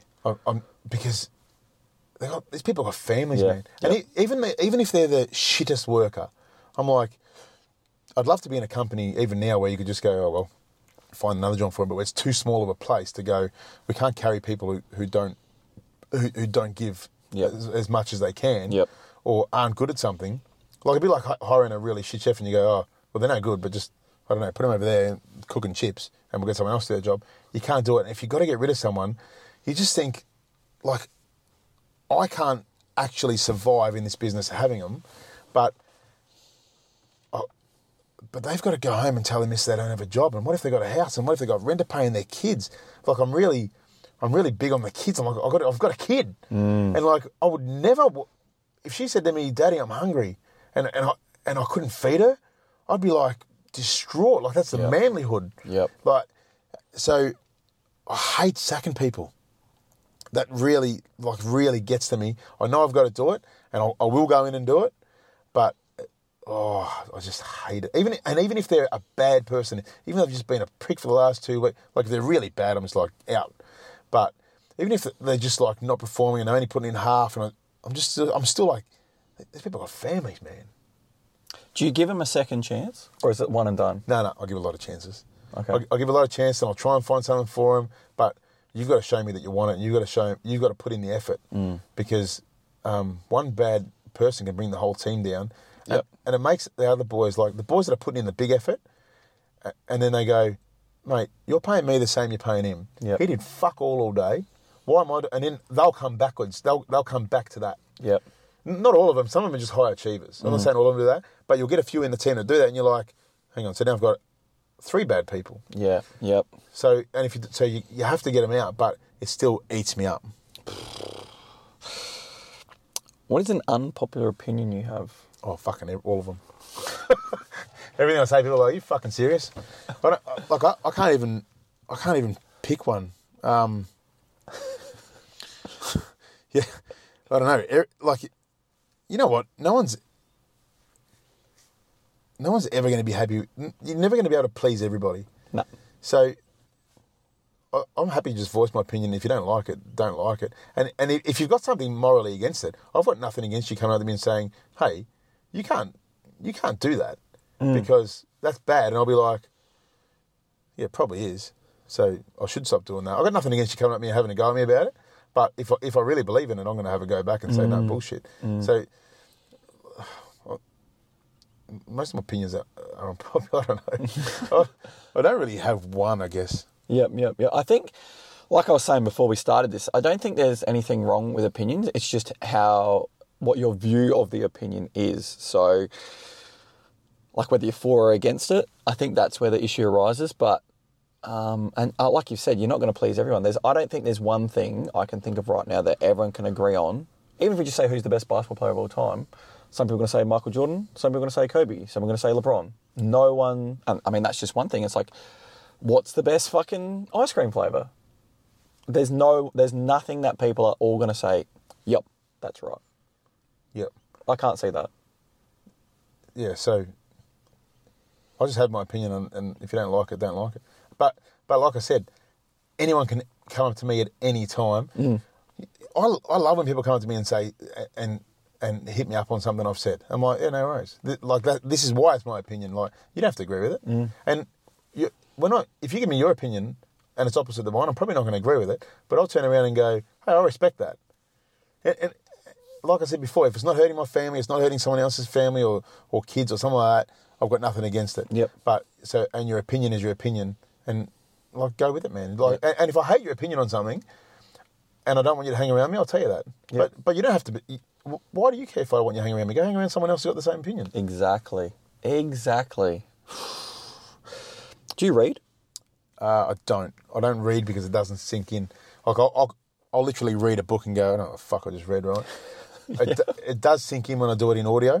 Okay. It does sink in when I watch. Like, I'll find something I'm interested in at the time. Like, we're talking about crypto before, so I'll look up crypto and I'll study it on YouTube, and I'll get lots of different people's opinions and actually know something about it. Yep. And I study like that. Yep. And I'll go and ask somebody that's better at it than me. Yep. That's doing it. Yeah. Yep. So what do you listen? So apart from crypto, what other things interest you? Heaps of stuff to do with cooking and business and growing and. I listen to Jordan Peterson. Have you ever heard his stuff? Yeah.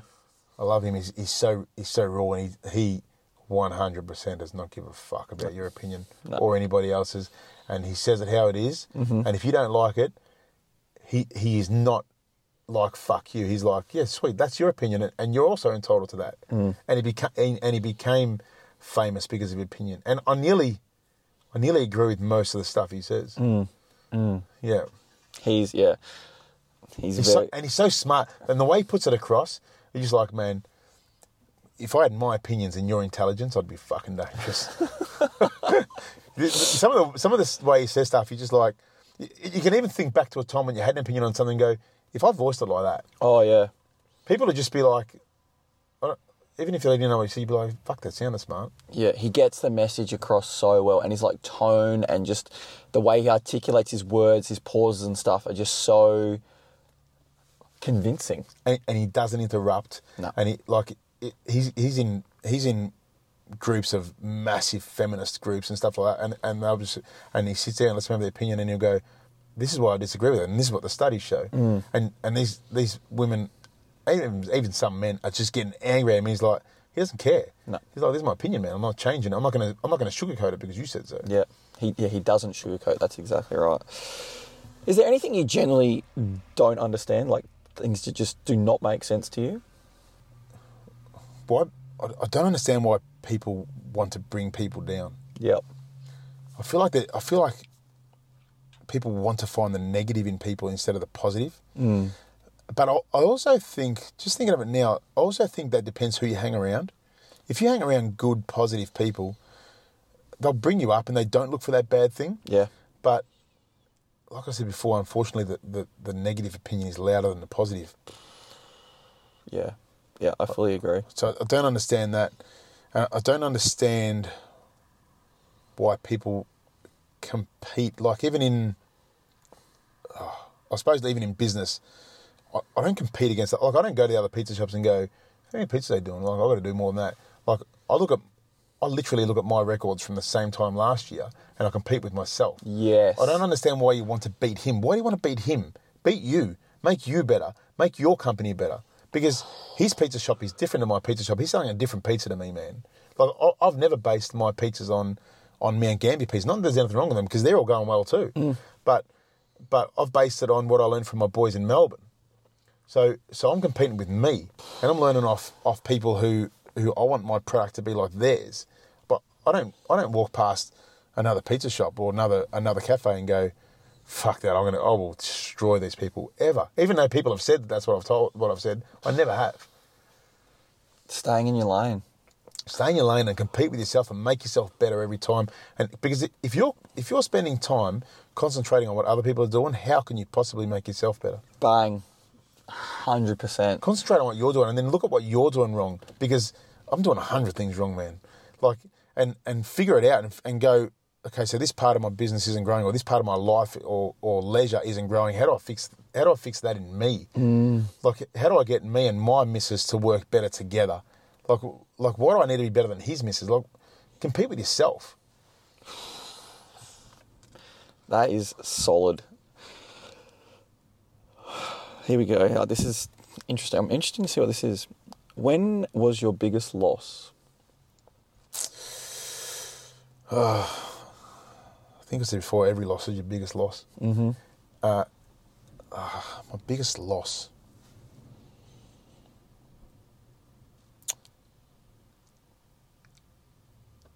I don't know. Like, there's never been one big loss. Every loss is your biggest loss till you get up and get back on your horse, man. Like, but if you can teach yourself that mentality, nothing becomes a big loss. You're just like, fucking bang, gone, lost, go, do the next thing, or make that better. I can't remember a time where I've had my biggest loss. If I had to think of one time, I'd probably say my biggest loss was when me and my missus broke up. Mm-hmm. It was all like handy at the start. You're like, yeah, you know, the grass was green on the side. You're like, bloody single now. But then you look back, you look at it and you go, this is not what I want to do. Like, I want my missus back. Like, and then you work on that. That's probably my biggest loss. When we broke up for a while, we had massive business stresses and all this sort of stuff, and we were apart for a while. But so happy now that it's the other way. Yeah. If I had to think of one loss, but I've always been to not dwell on the negative and go with the positive. So if you have a loss, you can either get out of bed in the morning and go, oh fuck, this happened, that happened, or you can go, right, what do I do to fix this? If you spend too much time dwelling on the negative, it'll become negative. Or if you want to find a way to make it better, you'll make it better. How did you train yourself to not focus on the negative? I just found a way to get into a mindset of, like, even in the morning, like, I hate the fucking cold, right? I hate it. Yep. And you know, like when you pull that blanket over your shoulder, you're like, oh, it's cold. So, and then I've taught myself to go, you know you have to get out of bed eventually, right? So whether it's now or in 10 minutes, you have to get out of this bed. Get out of it now. Mm-hmm. And it's the same thing, like, it's the same thing that I use in business, same thing that I use in life. Like, people come up to me and they're like, oh, they're in bloody the worst situation because they broke up with their missus. And I'm like, hey, I get that it hurts, right? And I'm not saying there's plenty more fish in the sea. Like, that's one saying you could live by. But do you think you're going to get back with her? No, she will never get back with me. Right. So you can dwell on this for 6 months and then you're going to get over it. And you haven't got a whole lot of 6 months in your life. There's not too many of them. Or you can go, I need 2 or 3 days to recover from this and I have to get up and go. So you can live by that. You can go, right, I've got to get over it eventually. I'll get over it sooner rather than later and do what I've got to do because it has to happen. It has to happen eventually. So I've just taught myself that way. That's, like you said, because I see a lot of people that are dwellers and if I did and I should have's and stuff like that. And it's hard for people to realise that, like, I mean, it's not that everything happens for a reason, but if it was to be, it was to be, you know? And like, I don't know, something's just in my head, like that's a really strong trait of yours that, I don't know, let's just fucking move on, get over it. Yeah, it's going to happen. If you look at, no matter how old you are, you've had bad things happen in the past. You've broke up with your missus. A girlfriend's left you for another guy. There's all these things have happened, right? And nearly every time you talk to nearly anybody, they go, "I'm so glad that happened, man. Like, look at the wife I've got now. Look at the missus I've got now. Look at the family I've got now. Look at my beautiful daughter." Like, so I've lost jobs, man. I've lost jobs. I've gone, fuck. I cannot believe I fucked that up. Where am I able to, and it's every time I've gotten better. I've gotten a better job. I've gotten a better place. So you look at the past to dictate the future, and you go, every time it's got better. So this just happened. I just lost my job. I can dwell on it for like 3 months and go broke, or I can quickly go find another job, even if it's a shit job, and go, I'll get the shit job because and then I'll just work on the better one. So it always works out better. So you have to think about what's happened in the past and go, right, so I can make this work. Is it now or is it in 6 months? Yeah. You choose. And I think if you look back and say, like, you know, if we're going to a relationship or business, what was I doing that made it not work? And then that's almost the teacher to say, well, don't fucking do that again. Yeah. What's the best compliment you've ever received? Oh, man, any compliment to me is good. I love attention. And just the smallest things, man, like when someone comes up and goes, "Mate, you have got the best pizzas in town," I'm like, bang. Not because it's the best pizza, because it's a success for me. And I feel like I haven't had like even in bull riding, I wasn't a good bull rider. I was shit at it, right? But I loved it. I loved the life. And like when I find that thing that I'm good at, I'm just like, bang, and I love it. And I love the recognition for it. When people tell me my daughter's beautiful, or people tell me I'm a good dad, like if take everything away from me now, everything. I just want to be a good dad. If you said you only got one thing left that you're going to be good at, I want to be a good dad because that's the most important thing in my life. My daughter, my family, my wife, they're the most important. Like, so when someone says that you're a good dad, I'm like, done. I'll take it. Yeah, when people love our food, when people like say to us, "Oh my God, you've grown this business so well," I'm like, cool. Not because I've grown the business, because it's a success and people, I don't know, I just love talking to people and I love when they say good things. Like, you say anything good about anything, I'm happy. Yeah. I hate when people come to me with shit, with negative stuff, about even if it's about someone else. Come to me and tell me how good another business is. I'm like, yeah, that's cool. Like, anything. Yeah. We're coming to an end, man. That was a fucking good chat. I didn't even get into the bull riding. Can we quickly touch on the bull riding? So, How did you get into bull riding? So I lived in Melbourne. Met up with a mate that sort of had a little bit of farmland and had a bit of horse and that, and he took me to a place called the Buck and Bull in Melbourne. Yep. And it had these cowboys there. Every Saturday night they used to bring their bucking machine, and they used to like just get people on it. We get on the piss, get on the bucking machine, and I'm like, what are you doing? They're like, we're bull riders. I'm like, actual bull riders? Like, I never heard of it. Yeah. Like, like an actual bull rider? And they're like, yeah. I'm like, what the fuck? And I'm like, yeah, I'll do that. And they're like, yeah, everyone says they'll do that until they get on a bull and they fucking shit themselves. And I'm like, no, I will do that. And they're like, sweet. Geelong Rodeo's in about 3 weeks. Here's your entry forms. I'm like, yeah, no worries. So got down there, got on this bull, and I was like, fuck, we're in trouble here. But you can't. I'm listening to his story. I'm like, most people say they're fucking doing it. I'm like, fuck, I am doing it now. No way. There's no way I'm backing down from this. And I started it, and then I went to a few rodeos with them. I was like, oh, okay, no worries. And they sort of become like a family, and I loved that. I loved that closeness. I loved the family of the rodeo, and I loved going there and seeing those people, and I loved the attention you get as a cowboy at a rodeo. He's like bloody fucking Arnold Schwarzenegger at a weightlifting in the company, yeah. or like Tom Cruise at a, you know. Yep. Like all eyes on him. Yeah, and Yep. and I love the attention. Yep. And I guess in the first little bit, it started as the attention, but then I loved the life. I loved that rodeo. I loved that.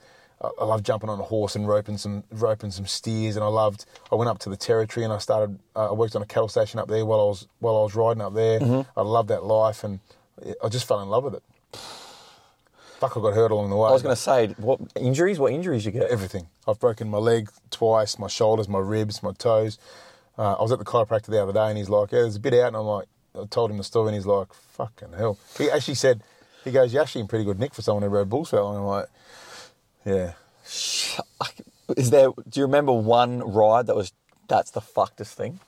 Yeah, so Portland Rodeo, bull called Cinch Up, and they said, watch out, he's a headhunter, which means, because you got to ride so far over the front, like you got to stay close to their head, but you got to miss their head, like, so you push your chest out to try and stay away from their head.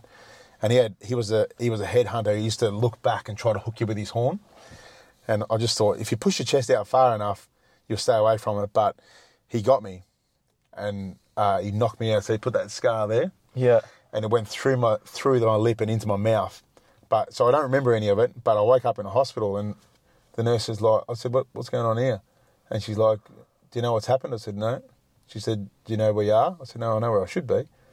And she said, well, the bull knocked you out. And I said, I haven't even got on the bull yet. Like, we haven't got there yet. And she's like, yeah, just sit there and chill, mate. So they had to stitch up all my face. And so it knocked me out. And it came back and was just, like, they've shown me videos. I was having a seizure. It hit me so hard I had a seizure. And this thing was just smashing me up. And I had judges on top of me. I had bullfighters trying to get this thing off. My missus jumped the arena, and she was like, fuck off. She was trying to push the bull away. And the bullfighters, they hate that. They're like, fucking hell, we've got more people to protect. Like, get out. So, it was, when I watched the video, I'm like, I cannot believe I'm alive. Holy fuck. And just respect to the people, like the bullfighters. They're like, they take it, man. They get in and they jump on you. They're like, you want to hurt someone, hurt me. Wow. What was the name? Cinch Up. Cinch Up. Cinch is like a brand, like a cowboy brand. Ah, okay. Yeah, Cinch Up. Fuck you, Cinch Up. Fuck you. All right, man. Is there anything that you wanted to ask? Is there anything you wanted me to ask you, but I didn't? No, you covered it well. Is there anything you want to ask me? Yes. Okay. What's the biggest thing you've learned from doing this? Funneling information is the best thing you can do. Don't withdraw or hold things. Sharing is key. Yeah.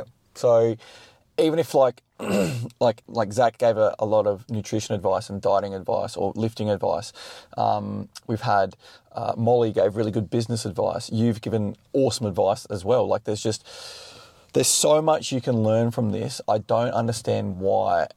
And a lot of people think it's like, here's 5 tips to fucking do something quicker or stuff like that. It's literally, if I could say anything, it's be consistent, keep doing the work, and one day that will evolve into what you want. And so what I think I'm doing from this is getting so many different people's perspectives, different business people, different... It's not just like big names in Mount Gambier. There's a guy that I'm about to do after this one. Not to talk shit on him, I've never heard of this guy, but I'm sure what he's going to say, it's going to be awesome. Like, I don't... Asking and talking to people brings so much value. Why withhold information? I don't understand why people withhold information, unless it's... Because they're scared of people's opinion. Who fucking cares about what people think? Everyone, except me, except us. But, like, that's what I mean. It's... Is there anything you've changed your mind on because of the podcast? Like, is there anything where people have said something you're like, well, that's actually better. That's actually like, yeah. Is there something you changed your mind on because you've heard so many people say it? The main thing that I believe it's hard work. You've got to work hard. Whatever you're doing, like, I don't believe in, like, I'm a fucking teacher, and I don't believe in the education system. And what I've just said, you've confirmed is that the successful people, if that's the route you want to go to, if you want success, go chase it. Yeah. You don't have to go be a teacher, doctor, lawyer. And I think the schooling system it's failing this generation. I think I've changed my mind on a fair few things, and it's, if not, I was more like sitting on the fence, and it's more confirmed it, which is you have fucking no idea what someone's going through, what someone thinks, what someone believes, until you talk to that person. Do you know, I said that to one of my staff the other day. A guy come up, he had to wait 5 minutes for a coffee, and he put his hand on the bench and he hit the bench and he goes, "Give me my money back and I will not be coming here for 3 months." And he was so rude, right? And I stood there and looked at him. I know the guy. And then when he walked away, one of the girls said, "Please tell me you're going to ban him from coming here." I said, "His wife just died, right? He's in a bad way. I've never seen him act like that. And next time, I guarantee you he's going to come up and apologise to me." But so you don't know any of that. You just think it's a rude guy. Yep. What you don't know is his wife just died. He's on his own. He's really struggling in life. So and it makes you think, like, what's the next person? Like the other person that was rude, why are they doing that? And it doesn't give you a right to be rude. If he had got too bad, I would have said, "Oh, come on, pull up, mate." But and if I didn't know his situation, I would have said, "Mate, fuck off." Yep. So, but it makes you go back and think, well, hang on, the next guy, we don't know his situation. Nope. That's the biggest lesson I've learned. You literally know nothing until you ask. But as well as that, do not use your situation to be rude. It does not give you a right. Yes, you can make a mistake. Everybody makes mistakes, but it doesn't give you a right to come across and go, my missus took my baby away from me, so I can treat you like, no, you can't. No. Like, it doesn't give you the right. So, yeah, it goes back to excuses, doesn't it? Victimhood, mate. Victimhood. Yeah, 100%. Yeah, so I'd say that's probably the biggest thing, and it's confirmed with me that, like, because, I mean, like, I didn't know you from a bar of soap until today. Yeah. And so now that I've gotten to know you and talked about you, it's like, he's a fucking good dude. Thank you. That's a compliment, mate. That's my new top compliment. All right, man, we'll finish it off. We've got two more things here. So what's the best tip, So let's just say there is a billboard and down the bottom it says your name. It's signed by you. So what is one piece of advice or what tip would be on the billboard? I've got to copy one of someone else's, and not because I like copying, just because when I heard it, I loved it, and you've heard it too, I'd say. Gary Vee says, "Build the biggest building in town by building the biggest building in town, not by tearing down other buildings." Yep. And sometimes you got to listen to that two or three times to get it. And the point of it is, be the best you can be by growing yourself, not by bringing the other people down. So even like I said before, I don't go looking at other pizza shops. I don't go around saying, "Oh, that pizza shop's shit. He uses this product and that's shit." Never. Like, do it by going, "Hey, I use a really good product." Like, and do it by proving it. Give it to them. I've had people come up to me, literally come up and say, "No, I don't buy pizza off you. I buy them off this other person," right? And I'll go, "No worries." And they're going, "Oh, like I've been going there for 10 years. I'm not going to change." Sweet, here's a free. What pizza do you normally get? Here's a free one. And they come back and they're like, I don't want to say it, man, but that was good. And you know what? Probably 10 of them don't. Probably, but you win that one. Yeah. So I'm trying to build it by building it, not by tearing other people down. Tearing other people down is such a bad way. It's a fucking dick move. And it shows. Like, the people who go around talking bad, you're like, you will never grow into anything with that sort of attitude, man. You need to change that. Yep. You said you had another one? No, that's it. That's it? One and done? No worries. All right, so if there's someone listening to the episode, they've made it all the way through, I'm sure they have, because this has been a fucking ripper. What's the one takeaway that you want the audience or the person that's listening to absorb from our chat today? Please form your own opinion of anybody by things that you've seen with your own eyes, not what by some shit cunt has told you. Like, and if you hear something and you're like, that's a really bad thing or that's a really good thing, go and make sure it's true before you go spreading it. Yeah. Like, don't talk bad about it. I see bad things about people, like even Elon Musk. You see things on there going, "Oh, Elon Musk, he bloody loves children," like whatever. Like, you're like, no, what? Like, why? Why did you say that? Like, be a nice person. Yeah. Like, people will naturally bring themselves. If people are actually bad, or the people that people are saying are bad are actually bad, they'll come unstuck by themselves. They don't need you talking shit. Go and find the truth before you say something bad about somebody. Yeah, the true colours will always come out. Yeah. They always fucking come out. Yeah. Man, that's it. That's it. Thank you so much for coming on. Thank you so much for inviting I've me. had an absolute blast. So if you're listening and you want someone to come on the show, send us a DM. That's been working fantastically, if that's even a word. Also, take a screenshot of the episode if you've had a listen. Share it on your socials just to get the message out there.